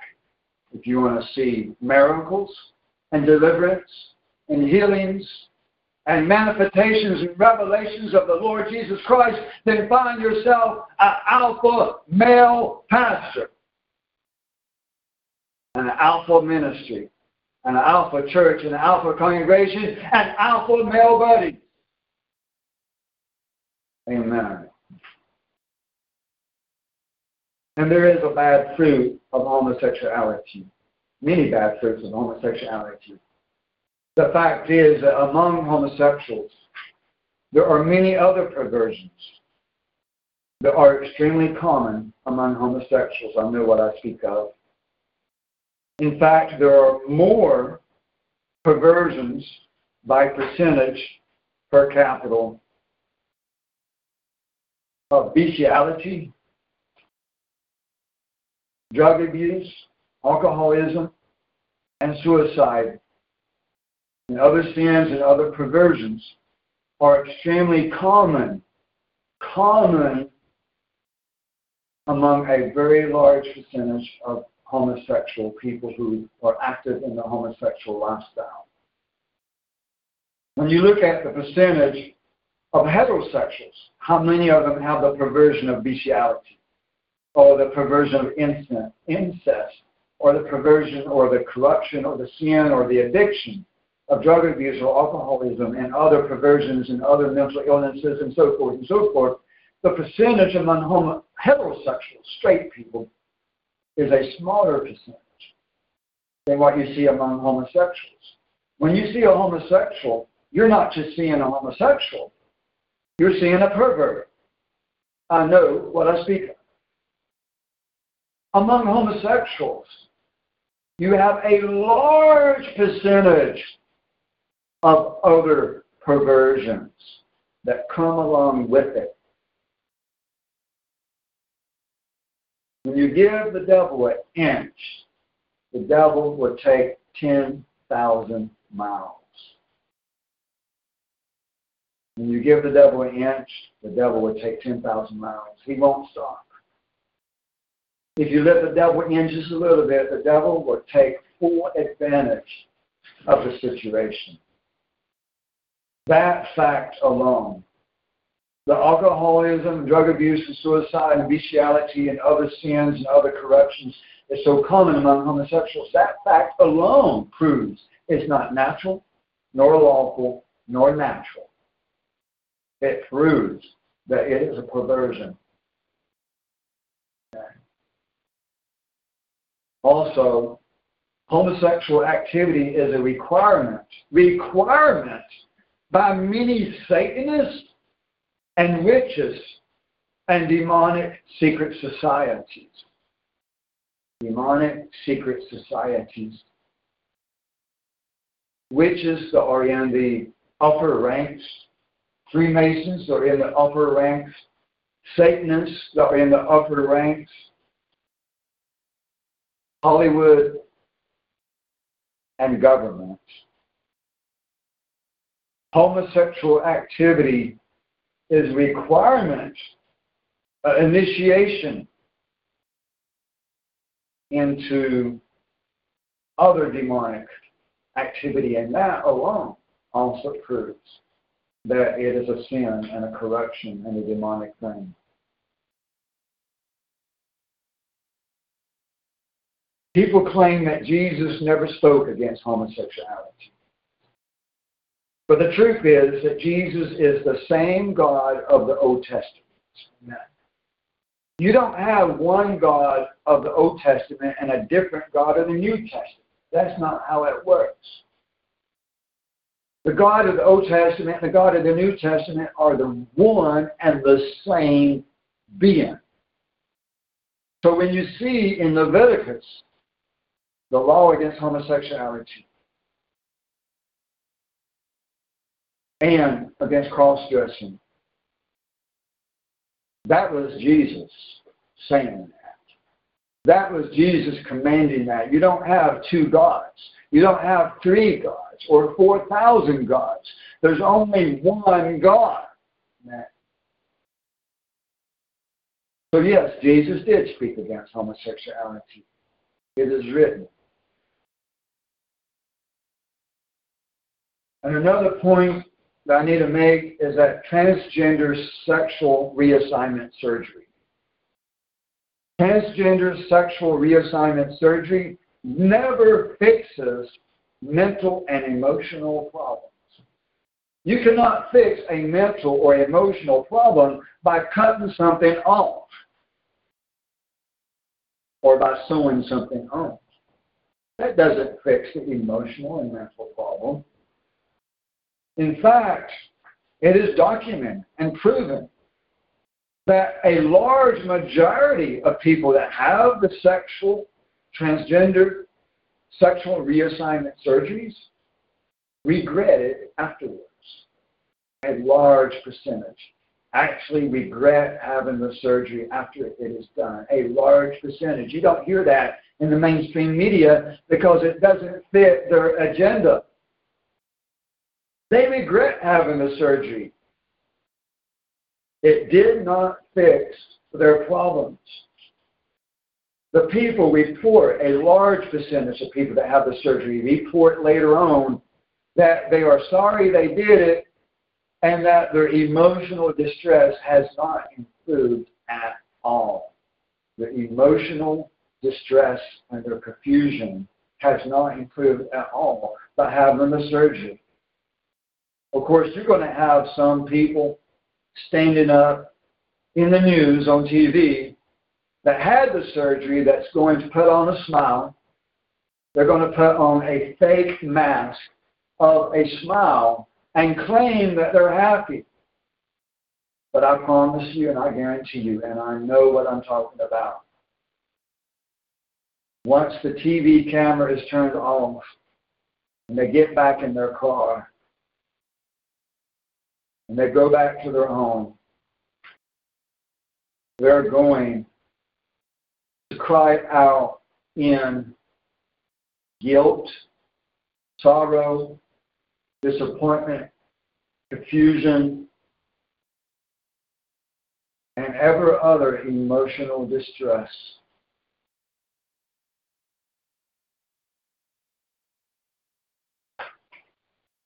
Surgery cannot fix the heart and the soul and the mind and the spirit and the soul. What you need for that is Jesus Christ. Amen. And He does offer the deliverance. You also got to do your part. He's not a genie where you can just make a wish. Miracles do happen. But God is good enough to us, and He is wise enough that He wants us and requires us to do our part. To not just wish it become true and He just snaps a finger, because that would make it too easy and we wouldn't learn nothing from the experience, and we would not be any better than what we were before. He's wise enough to make us work for the deliverance so that we would actually build character and fix our problems and not repeat the same mistakes. That's a wise daddy that will be exercising tough love. Not just giving you everything on a silver platter, but making you work for a living and make you pay for your first car out of your own money. Make you get a job and make you work for it. Make you learn the value of money, the value of life, and the value of work. Make your hands get dirty and become an alpha male. If God just waved His magic wand like a fairy and just snapped His finger and said, okay, you're straight, you're no longer tempted, the man would still be a wimp because he wouldn't learn nothing from that magic. But if he worked for it and fought back and built up his spiritual muscles and built up his brain and his mind and his intelligence and his way of thinking and build these things up over time and over agony and over distress and over suffering, he would become a man. A boy has to suffer to become a man. He has to get some scars. He has to get some broken bones. He has to get some cuts and some scrapes. He has to fall off his bike. He has to experience and obtain and win battle scars.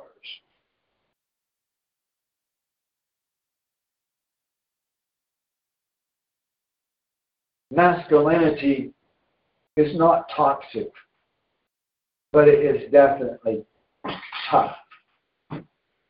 It is definitely tough. A guy needs to learn how to be tough. And you can't learn toughness and to be tough and to be masculine and to be a man if everybody is pacifying you and sticking a pacifier in your mouth. But that's what people want, is a pacifier. They want a pacifier when they believe in a pre-tribulation rapture fairy tale. The pre-trib rapture is nothing but a baby pacifier, a fairy tale, a magic trick that God is going to snap His fingers and wink His eye, and you're gone. You won't have to suffer. The pre-trib fairy tale is as gay and it is as much an abomination to God as homosexuality. The pre-trib rapture fairy tale is one of the most dangerous doctrines that have ever hit this earth. And that pre-trib fairy tale and the pastors that have held you down in bondage, in the prison of corruption, the prison of sin, and the prison of false doctrine, and the darkness of Babylon, those pastors like John Hagee, evil be his name, they will suffer the judgment hand of God for their lies and deceptions, corrupting the Bible and twisting the Bible around to fit a demonic doctrine for the demonic purpose and the spiritual purpose that you would not be prepared for the harshness and reality of the great tribulation.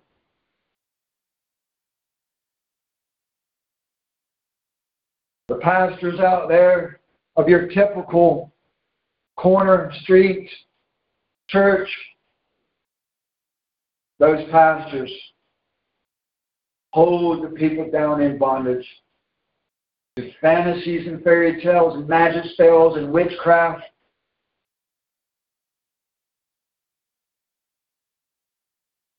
Every day.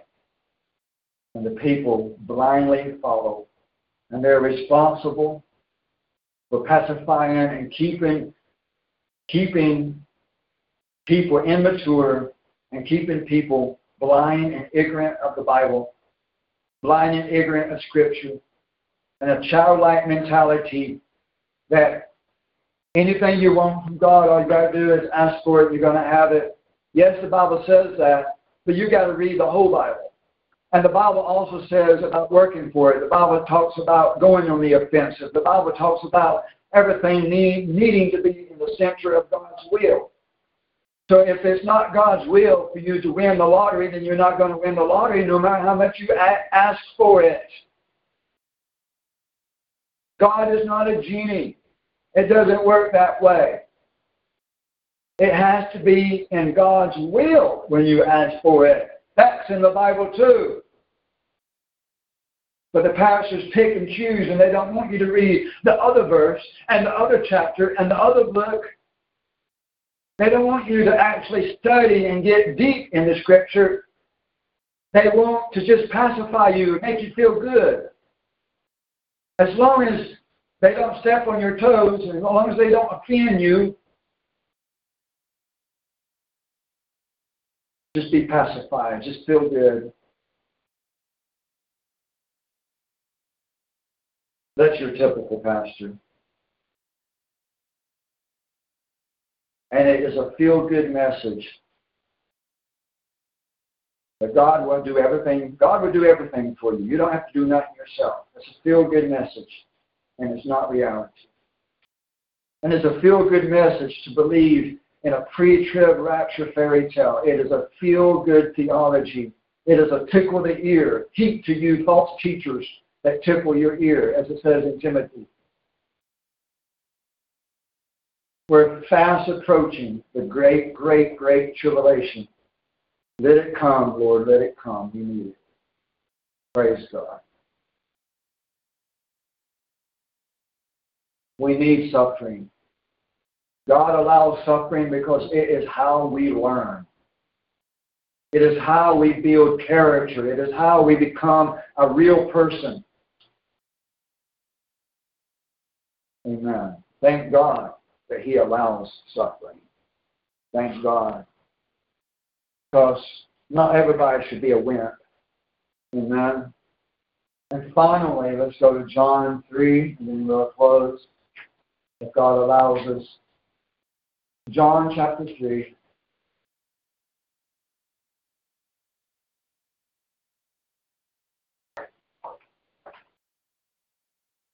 Page 104. Page 104. John 3, verse 1.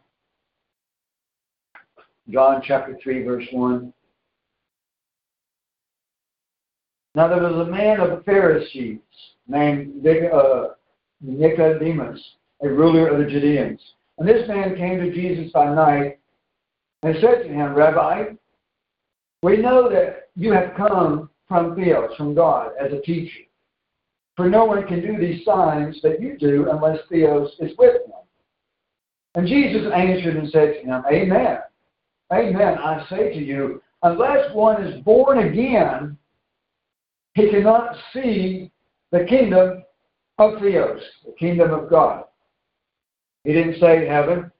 He said the kingdom of Theos. Learn this. Learn it. Amen. Now, unless you're born again, he cannot see the kingdom of God. Nicodemus said to him, how can a person be born when he is old? He cannot enter a second time into his mom's womb and be born, can he? And Jesus answered, Amen. Amen, I say to you, unless one is born of water and the Spirit, he cannot enter into the kingdom of Theos. That which is born of the flesh is flesh, and that which is born of the Spirit is spirit. Do not be amazed that I said to you, you must be born again. The wind blows where it wants, and you hear the sound of it, but you do not know where it comes from and where it's going. So is everyone who is born of the breath or of the Spirit. Amen.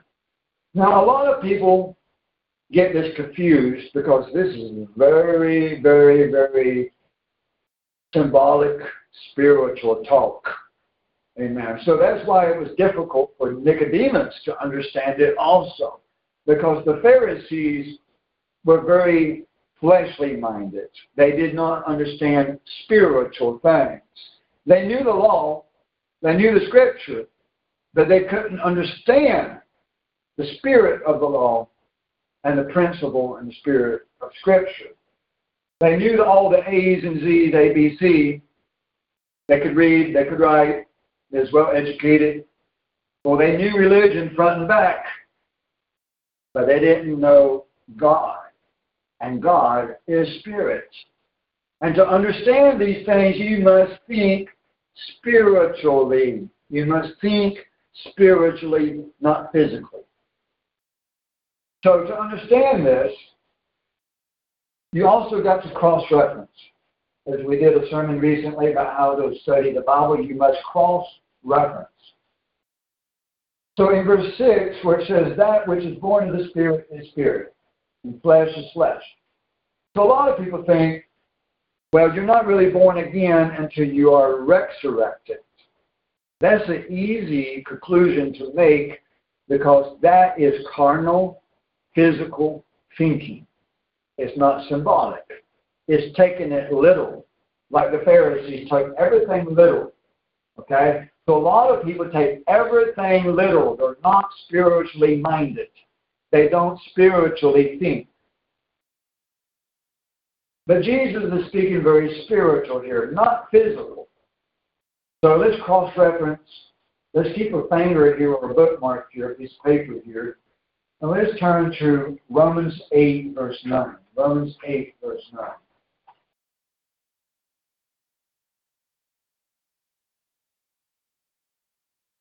Page 169. Romans 8, verse 9. However, you're not in the flesh, but in the Spirit, if indeed the Spirit of Theos dwells in you.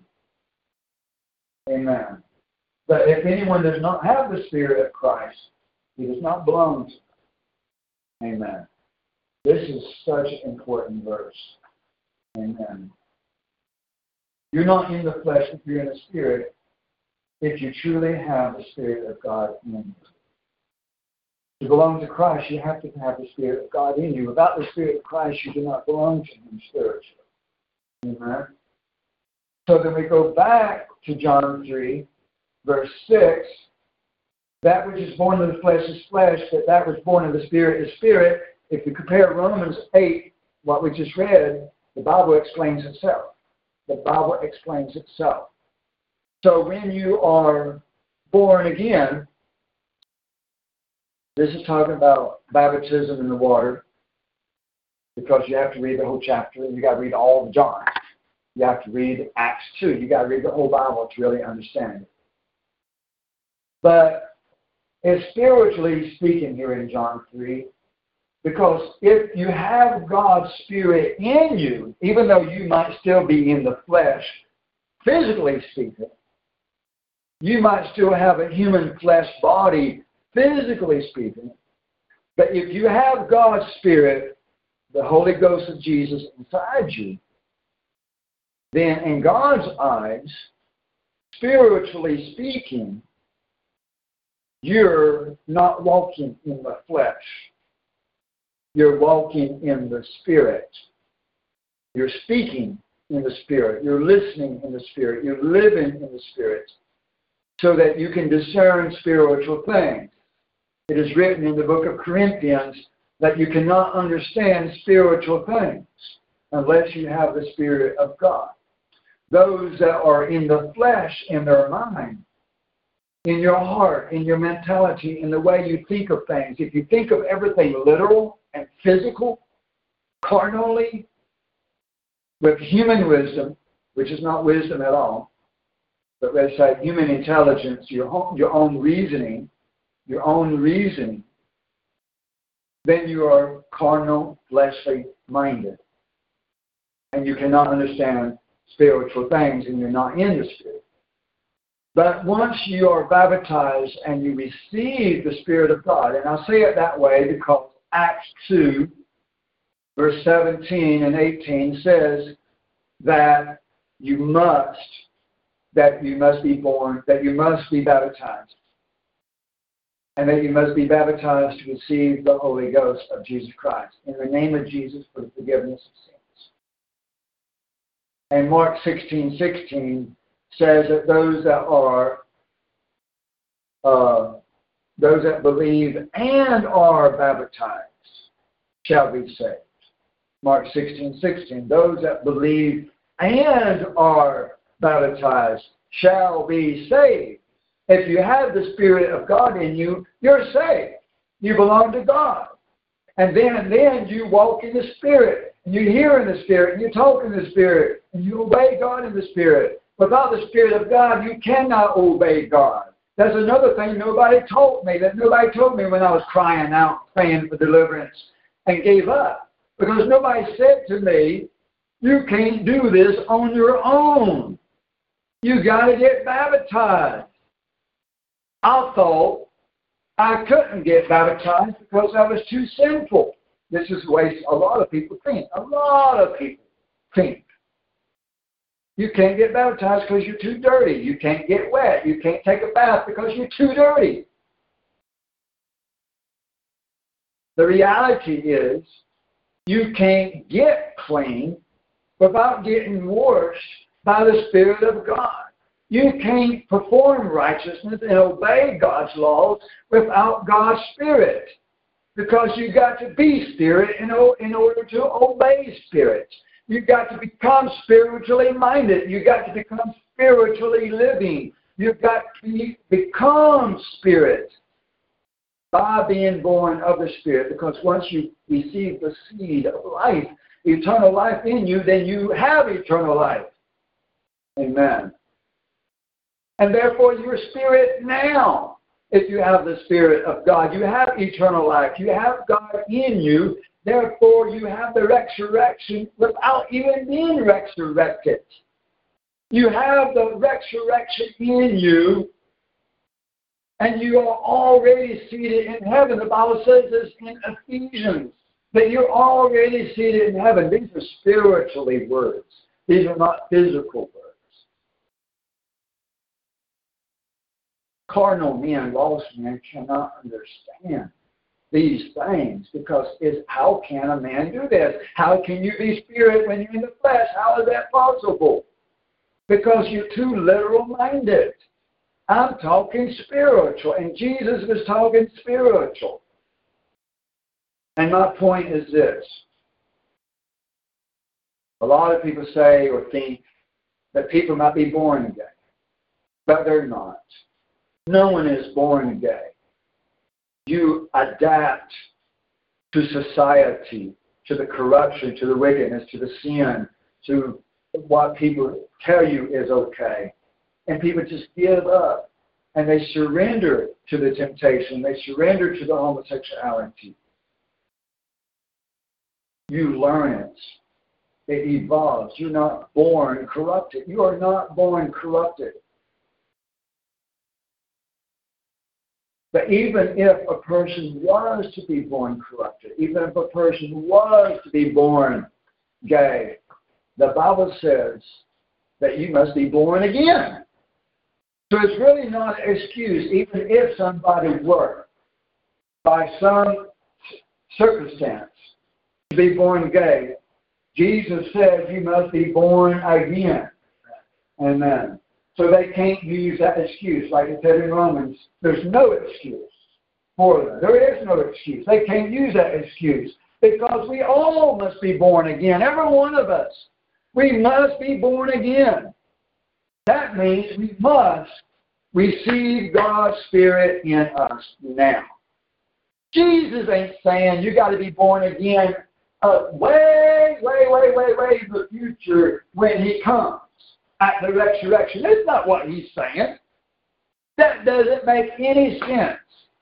It doesn't make any sense to think that Jesus is saying that you've got to wait until the resurrection to be born again. That doesn't make no sense at all. That's not logical. He's talking about something that Nicodemus needed right then and there. He was talking about something that Nicodemus needed for his life right then and there, that Nicodemus needed the Spirit of God, that Nicodemus needed to get saved, that Nicodemus needed to get baptized.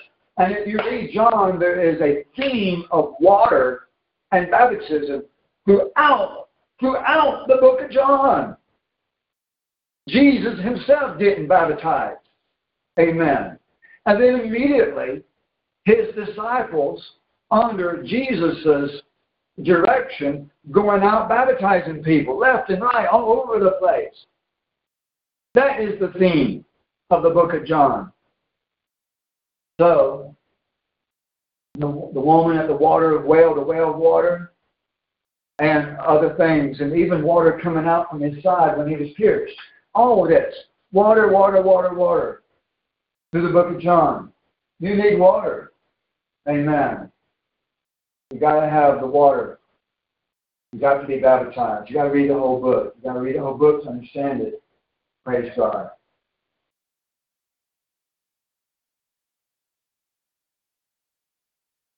And on the website, I have an article, How to Overcome a Homosexual Lifestyle. Now, we must face reality. The person is still going to be tempted, and they're going to have a relapse. They are. Okay? They're going to make mistakes, and it's going to take time, many years, to completely conquer it in the flesh and in the mind. It takes a long time to overcome a very strong addiction. But it's not impossible. For with the Lord, there is nothing impossible. Nothing.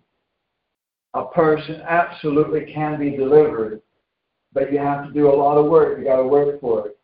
How to overcome a homosexual lifestyle at ISawTheLightMinistries.com/gayhelp.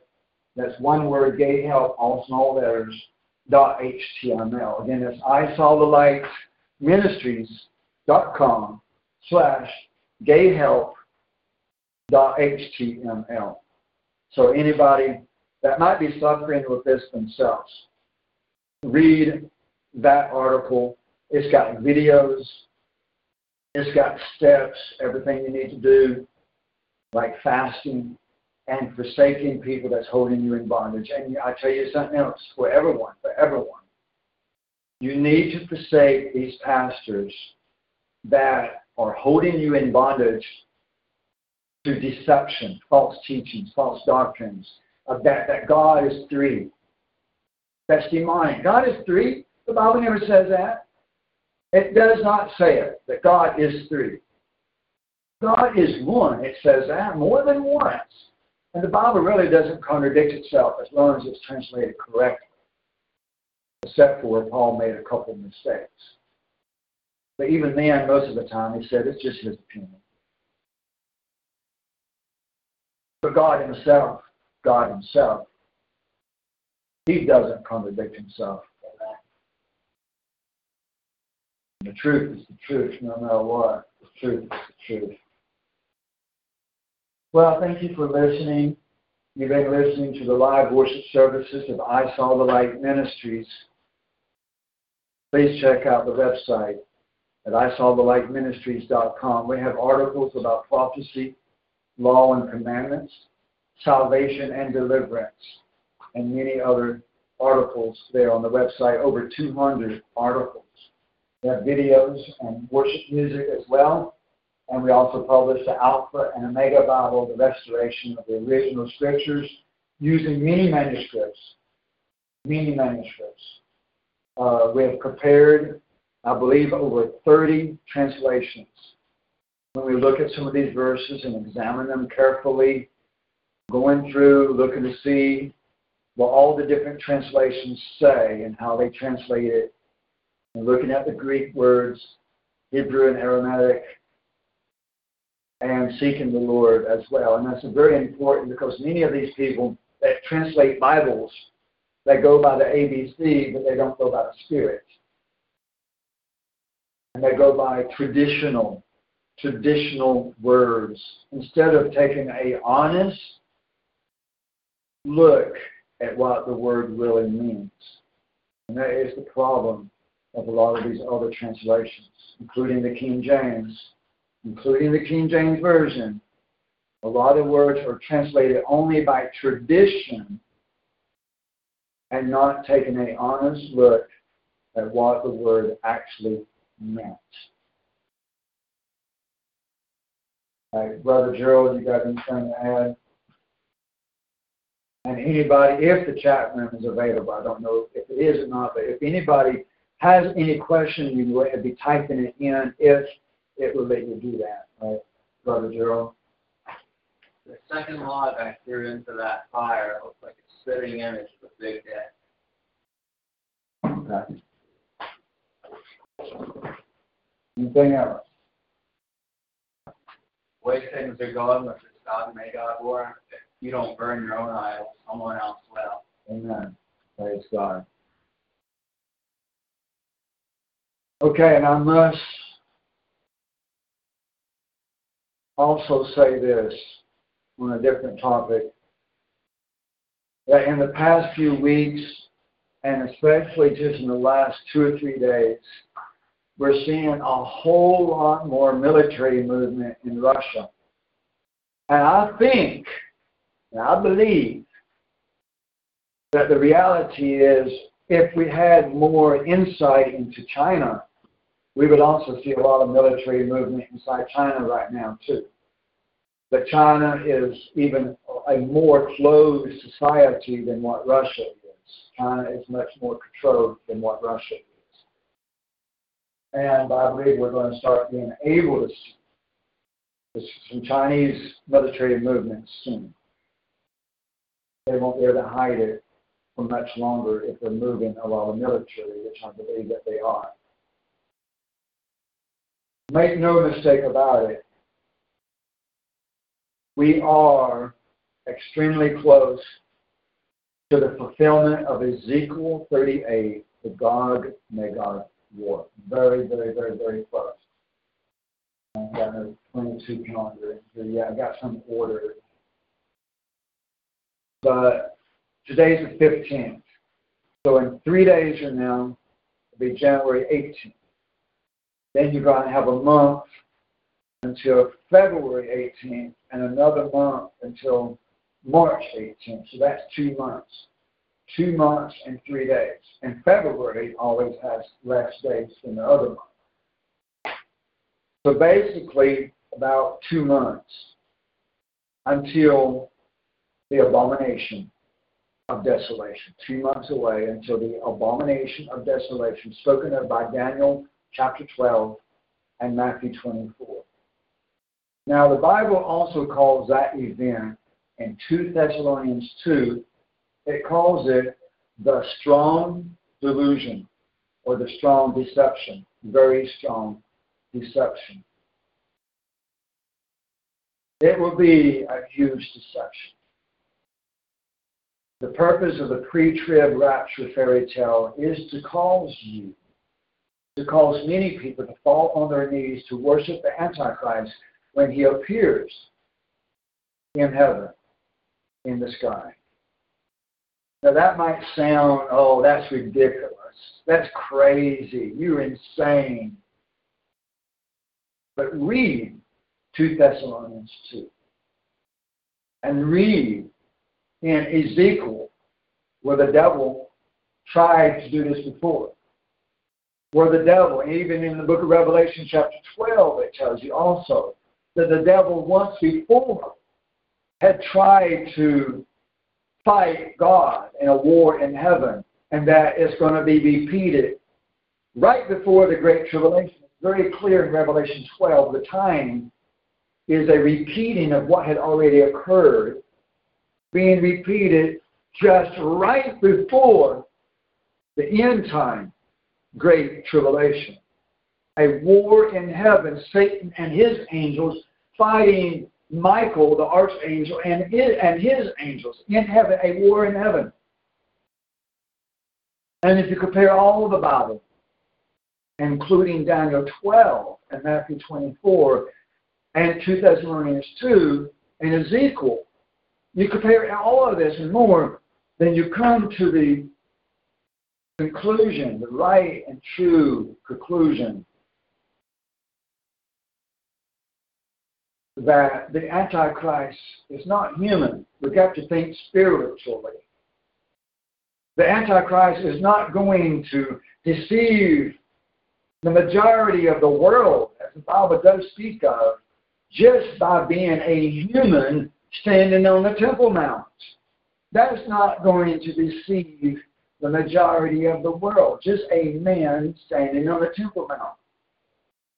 It's going to be a strong deception, a strong delusion to fool the people that believe in the lie, it says, 2 Thessalonians 2, that God will send this upon them because they believe a lie and love not the truth. The Bible says this. So what lie have they believed? Context is very clear. It's the lie of God, of Jesus coming in the sky, but rather it will be the Antichrist that comes in the sky, because he's fallen angel and not human. And even the witches in the Middle East know that Assad is the name of the angel that controls the tarot cards and the crystal ball. They know this in the Middle East, in Arabic, that Assad is the name of the angel that they pray to for witchcraft.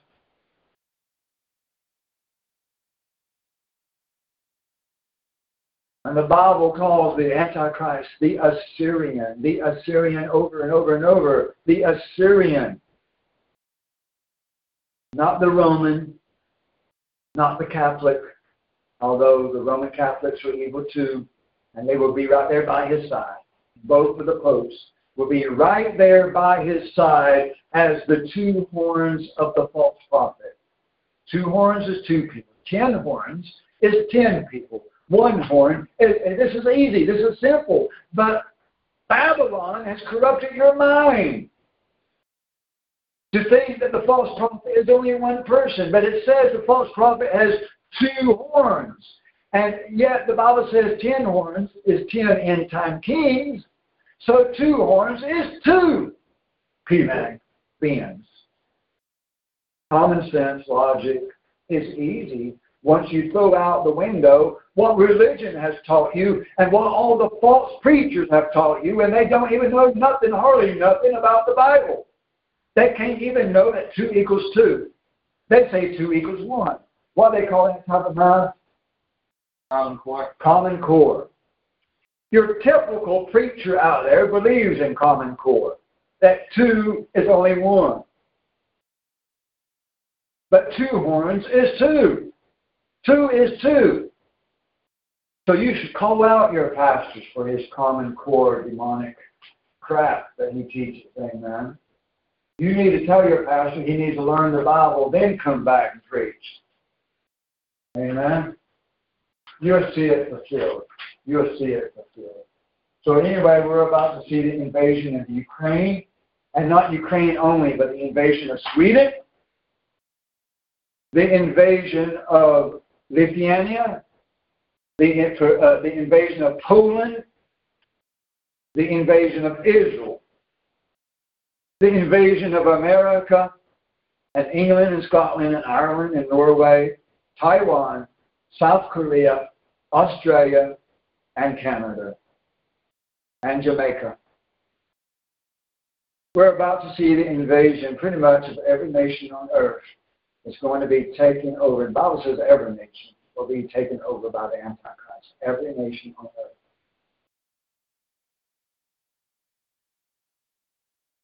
But we have to remember that God has a plan. And it will be God's way or the highway. And we must stop trying to pray it away. And we must accept the reality that war is coming. And this time we're not going to defeat it. But we've got to embrace it. And let the guys grow up and fight a war that will be the greatest thing that could ever happen to them in their lives. Amen. To turn them into real men. And turn the females into females so they can stop acting so macho. It'll be the greatest thing for all of us. It really will. Even if it hurts. It's going to be the greatest thing. God has a plan. Everything has to be brought back to primitive society. Primitive society. Without the internet, without the TV, without the computers, without 5G.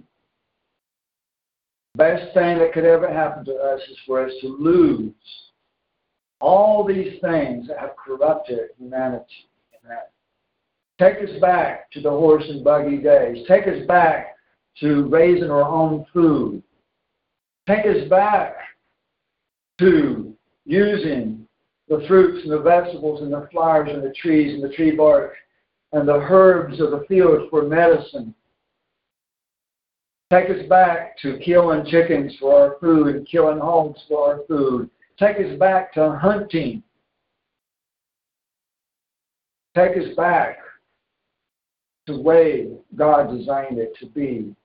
Take us out of the grocery stores and out of the commercial buildings and out of the computer office. Take us out of the four walls and bring us back under the trees again. And this time when we come under the trees, let us make the right decision. Instead of trying to choose for ourselves right and wrong and thinking that we're better than God and we know better than God and we'll do what we want, let us make the right decision under that tree this time. Let us accept the commandments of the Lord, the law of God, His holy days, His way, and not our own. It's going to be God's way or the highway. Choose which way you go. Choose who you would serve this day for the rest of your life. Make a decision. Get a made-up mind. Make up your mind. Get your mind made up. Choose who you're going to serve and fight for it. Choose who you are going to serve and which way you are going to live. Make up your mind and stop sitting on the fence. Make a decision, and whatever way you go, do it with all of your heart, all of your mind. Because God would rather that you fight against Him rather than to sit on the fence and do nothing. He would spit you out of His mouth. He would vomit you out if you are just lukewarm. Because then your whole life, your whole existence is in vain if you don't work for nothing. At least the demonic side is serving a purpose. Even though it might be demonic, even though it's against God, at least it serves a purpose in life. But when people sit on the fence and not make a decision and not go either direction, either way, those are the ones that will die first. Because they are nothing but what the Bible says they are, the dung of the earth. They are nothing but crap. They are in vain, and their whole existence is in vain. They're worthless. God can't use them. The devil won't use them. They have no purpose in life.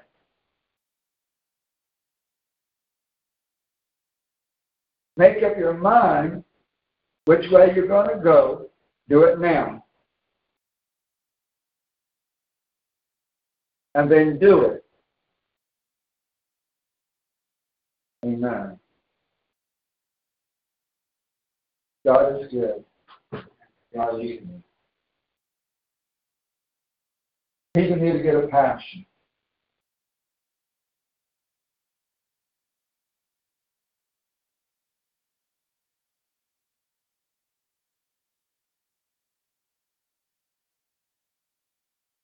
God will help. God will strengthen. God is the way and the door.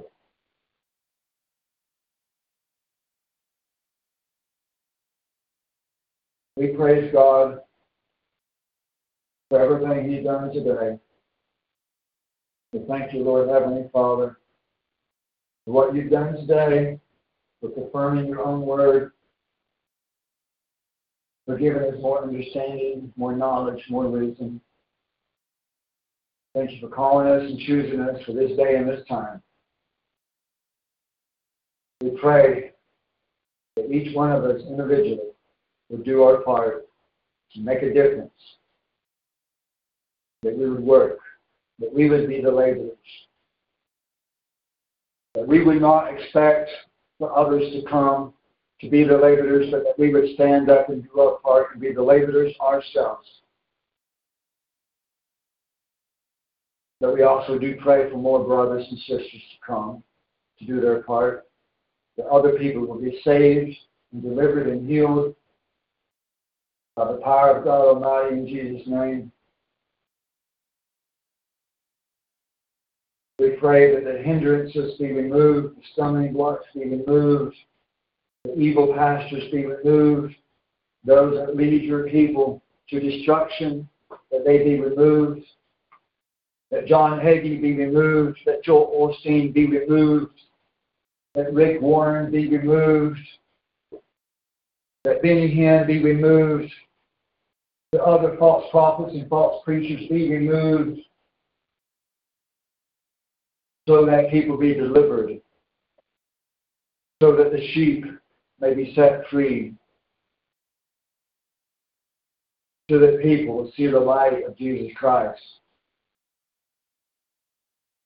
that people may be delivered from the bondage of these false teachers and from their witchcraft, from their delusions, and from their ignorance, and from their darkness. We pray for the light of God shining more hearts and more minds, save them and deliver them from themselves and from the corrupt society. We pray for young men to stand up and be men. We pray for women to find their role. We pray for certain marriages to be saved and others to be broken apart, each one according to your own will and not our own. We pray for people to get a made-up mind, serve the Lord, or else get out of the way, serve the enemy. Either way, that they would fight and make a stand. But we don't need people standing in the middle of the hallway getting in the way that don't serve a purpose. Let every man, every woman fight for a purpose, for destiny. Let every man and woman make a stand. But may it be for the Lord. May it be for the Almighty God of life. May it be for life and not for death. That everyone makes their own mind up which way they will go. We pray for life, and for my house we will serve the Lord. Thank you, Lord, for guiding the way. Your word is a light to my path, a lamp for my feet, that I may see very clearly the steps I need to take. Please give me the power and the strength to make each step. Guide me the rest of the way with your voice. Let me hear your voice, know it, and acknowledge it. Please help me to learn your voice, your spirit, and your hand. Please help me to learn your heart and your mind. Please help me to become your body and your spirit. Help us to become one. Please fix our marriages, our life, our heart, our mind. Please realign us to the center of your will and in agreement with your spirit. Please help us, Lord. Please help us in Jesus' name. Amen. Praise God. Praise Jesus. Amen. And everybody say, praise Jesus. Praise Jesus. Amen. Praise God. I'm looking for a song. See if I can find it.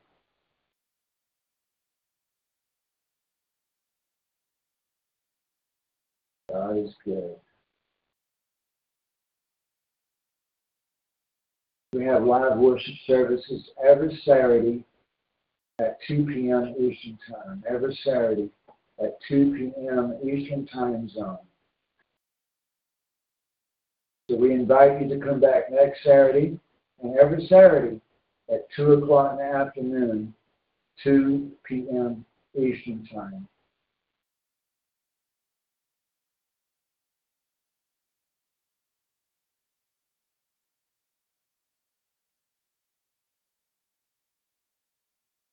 Looks like I can't find that song, but that's okay. So what we're going to do right now, we're going to end the broadcast, and then you'll have a few seconds or a minute of silence, and then we'll be back with our normal, regular programming that we have 24 hours a day, 7 days a week on this internet radio. This Gospel of the Kingdom is 24 hours a day, 7 days a week, Christian internet radio, broadcasting traditional worship music, gospel, bluegrass, southern gospel, as well as documentaries, recorded sermons, live sermons, breaking news, and other content right here on this Gospel of the Kingdom, brought to you by I Saw the Light Ministries. This concludes this broadcast, and we will have a moment of silence for 30 seconds to a minute or less. Then we'll be right back with whatever the computer automatically chooses to play next. Thank you for listening.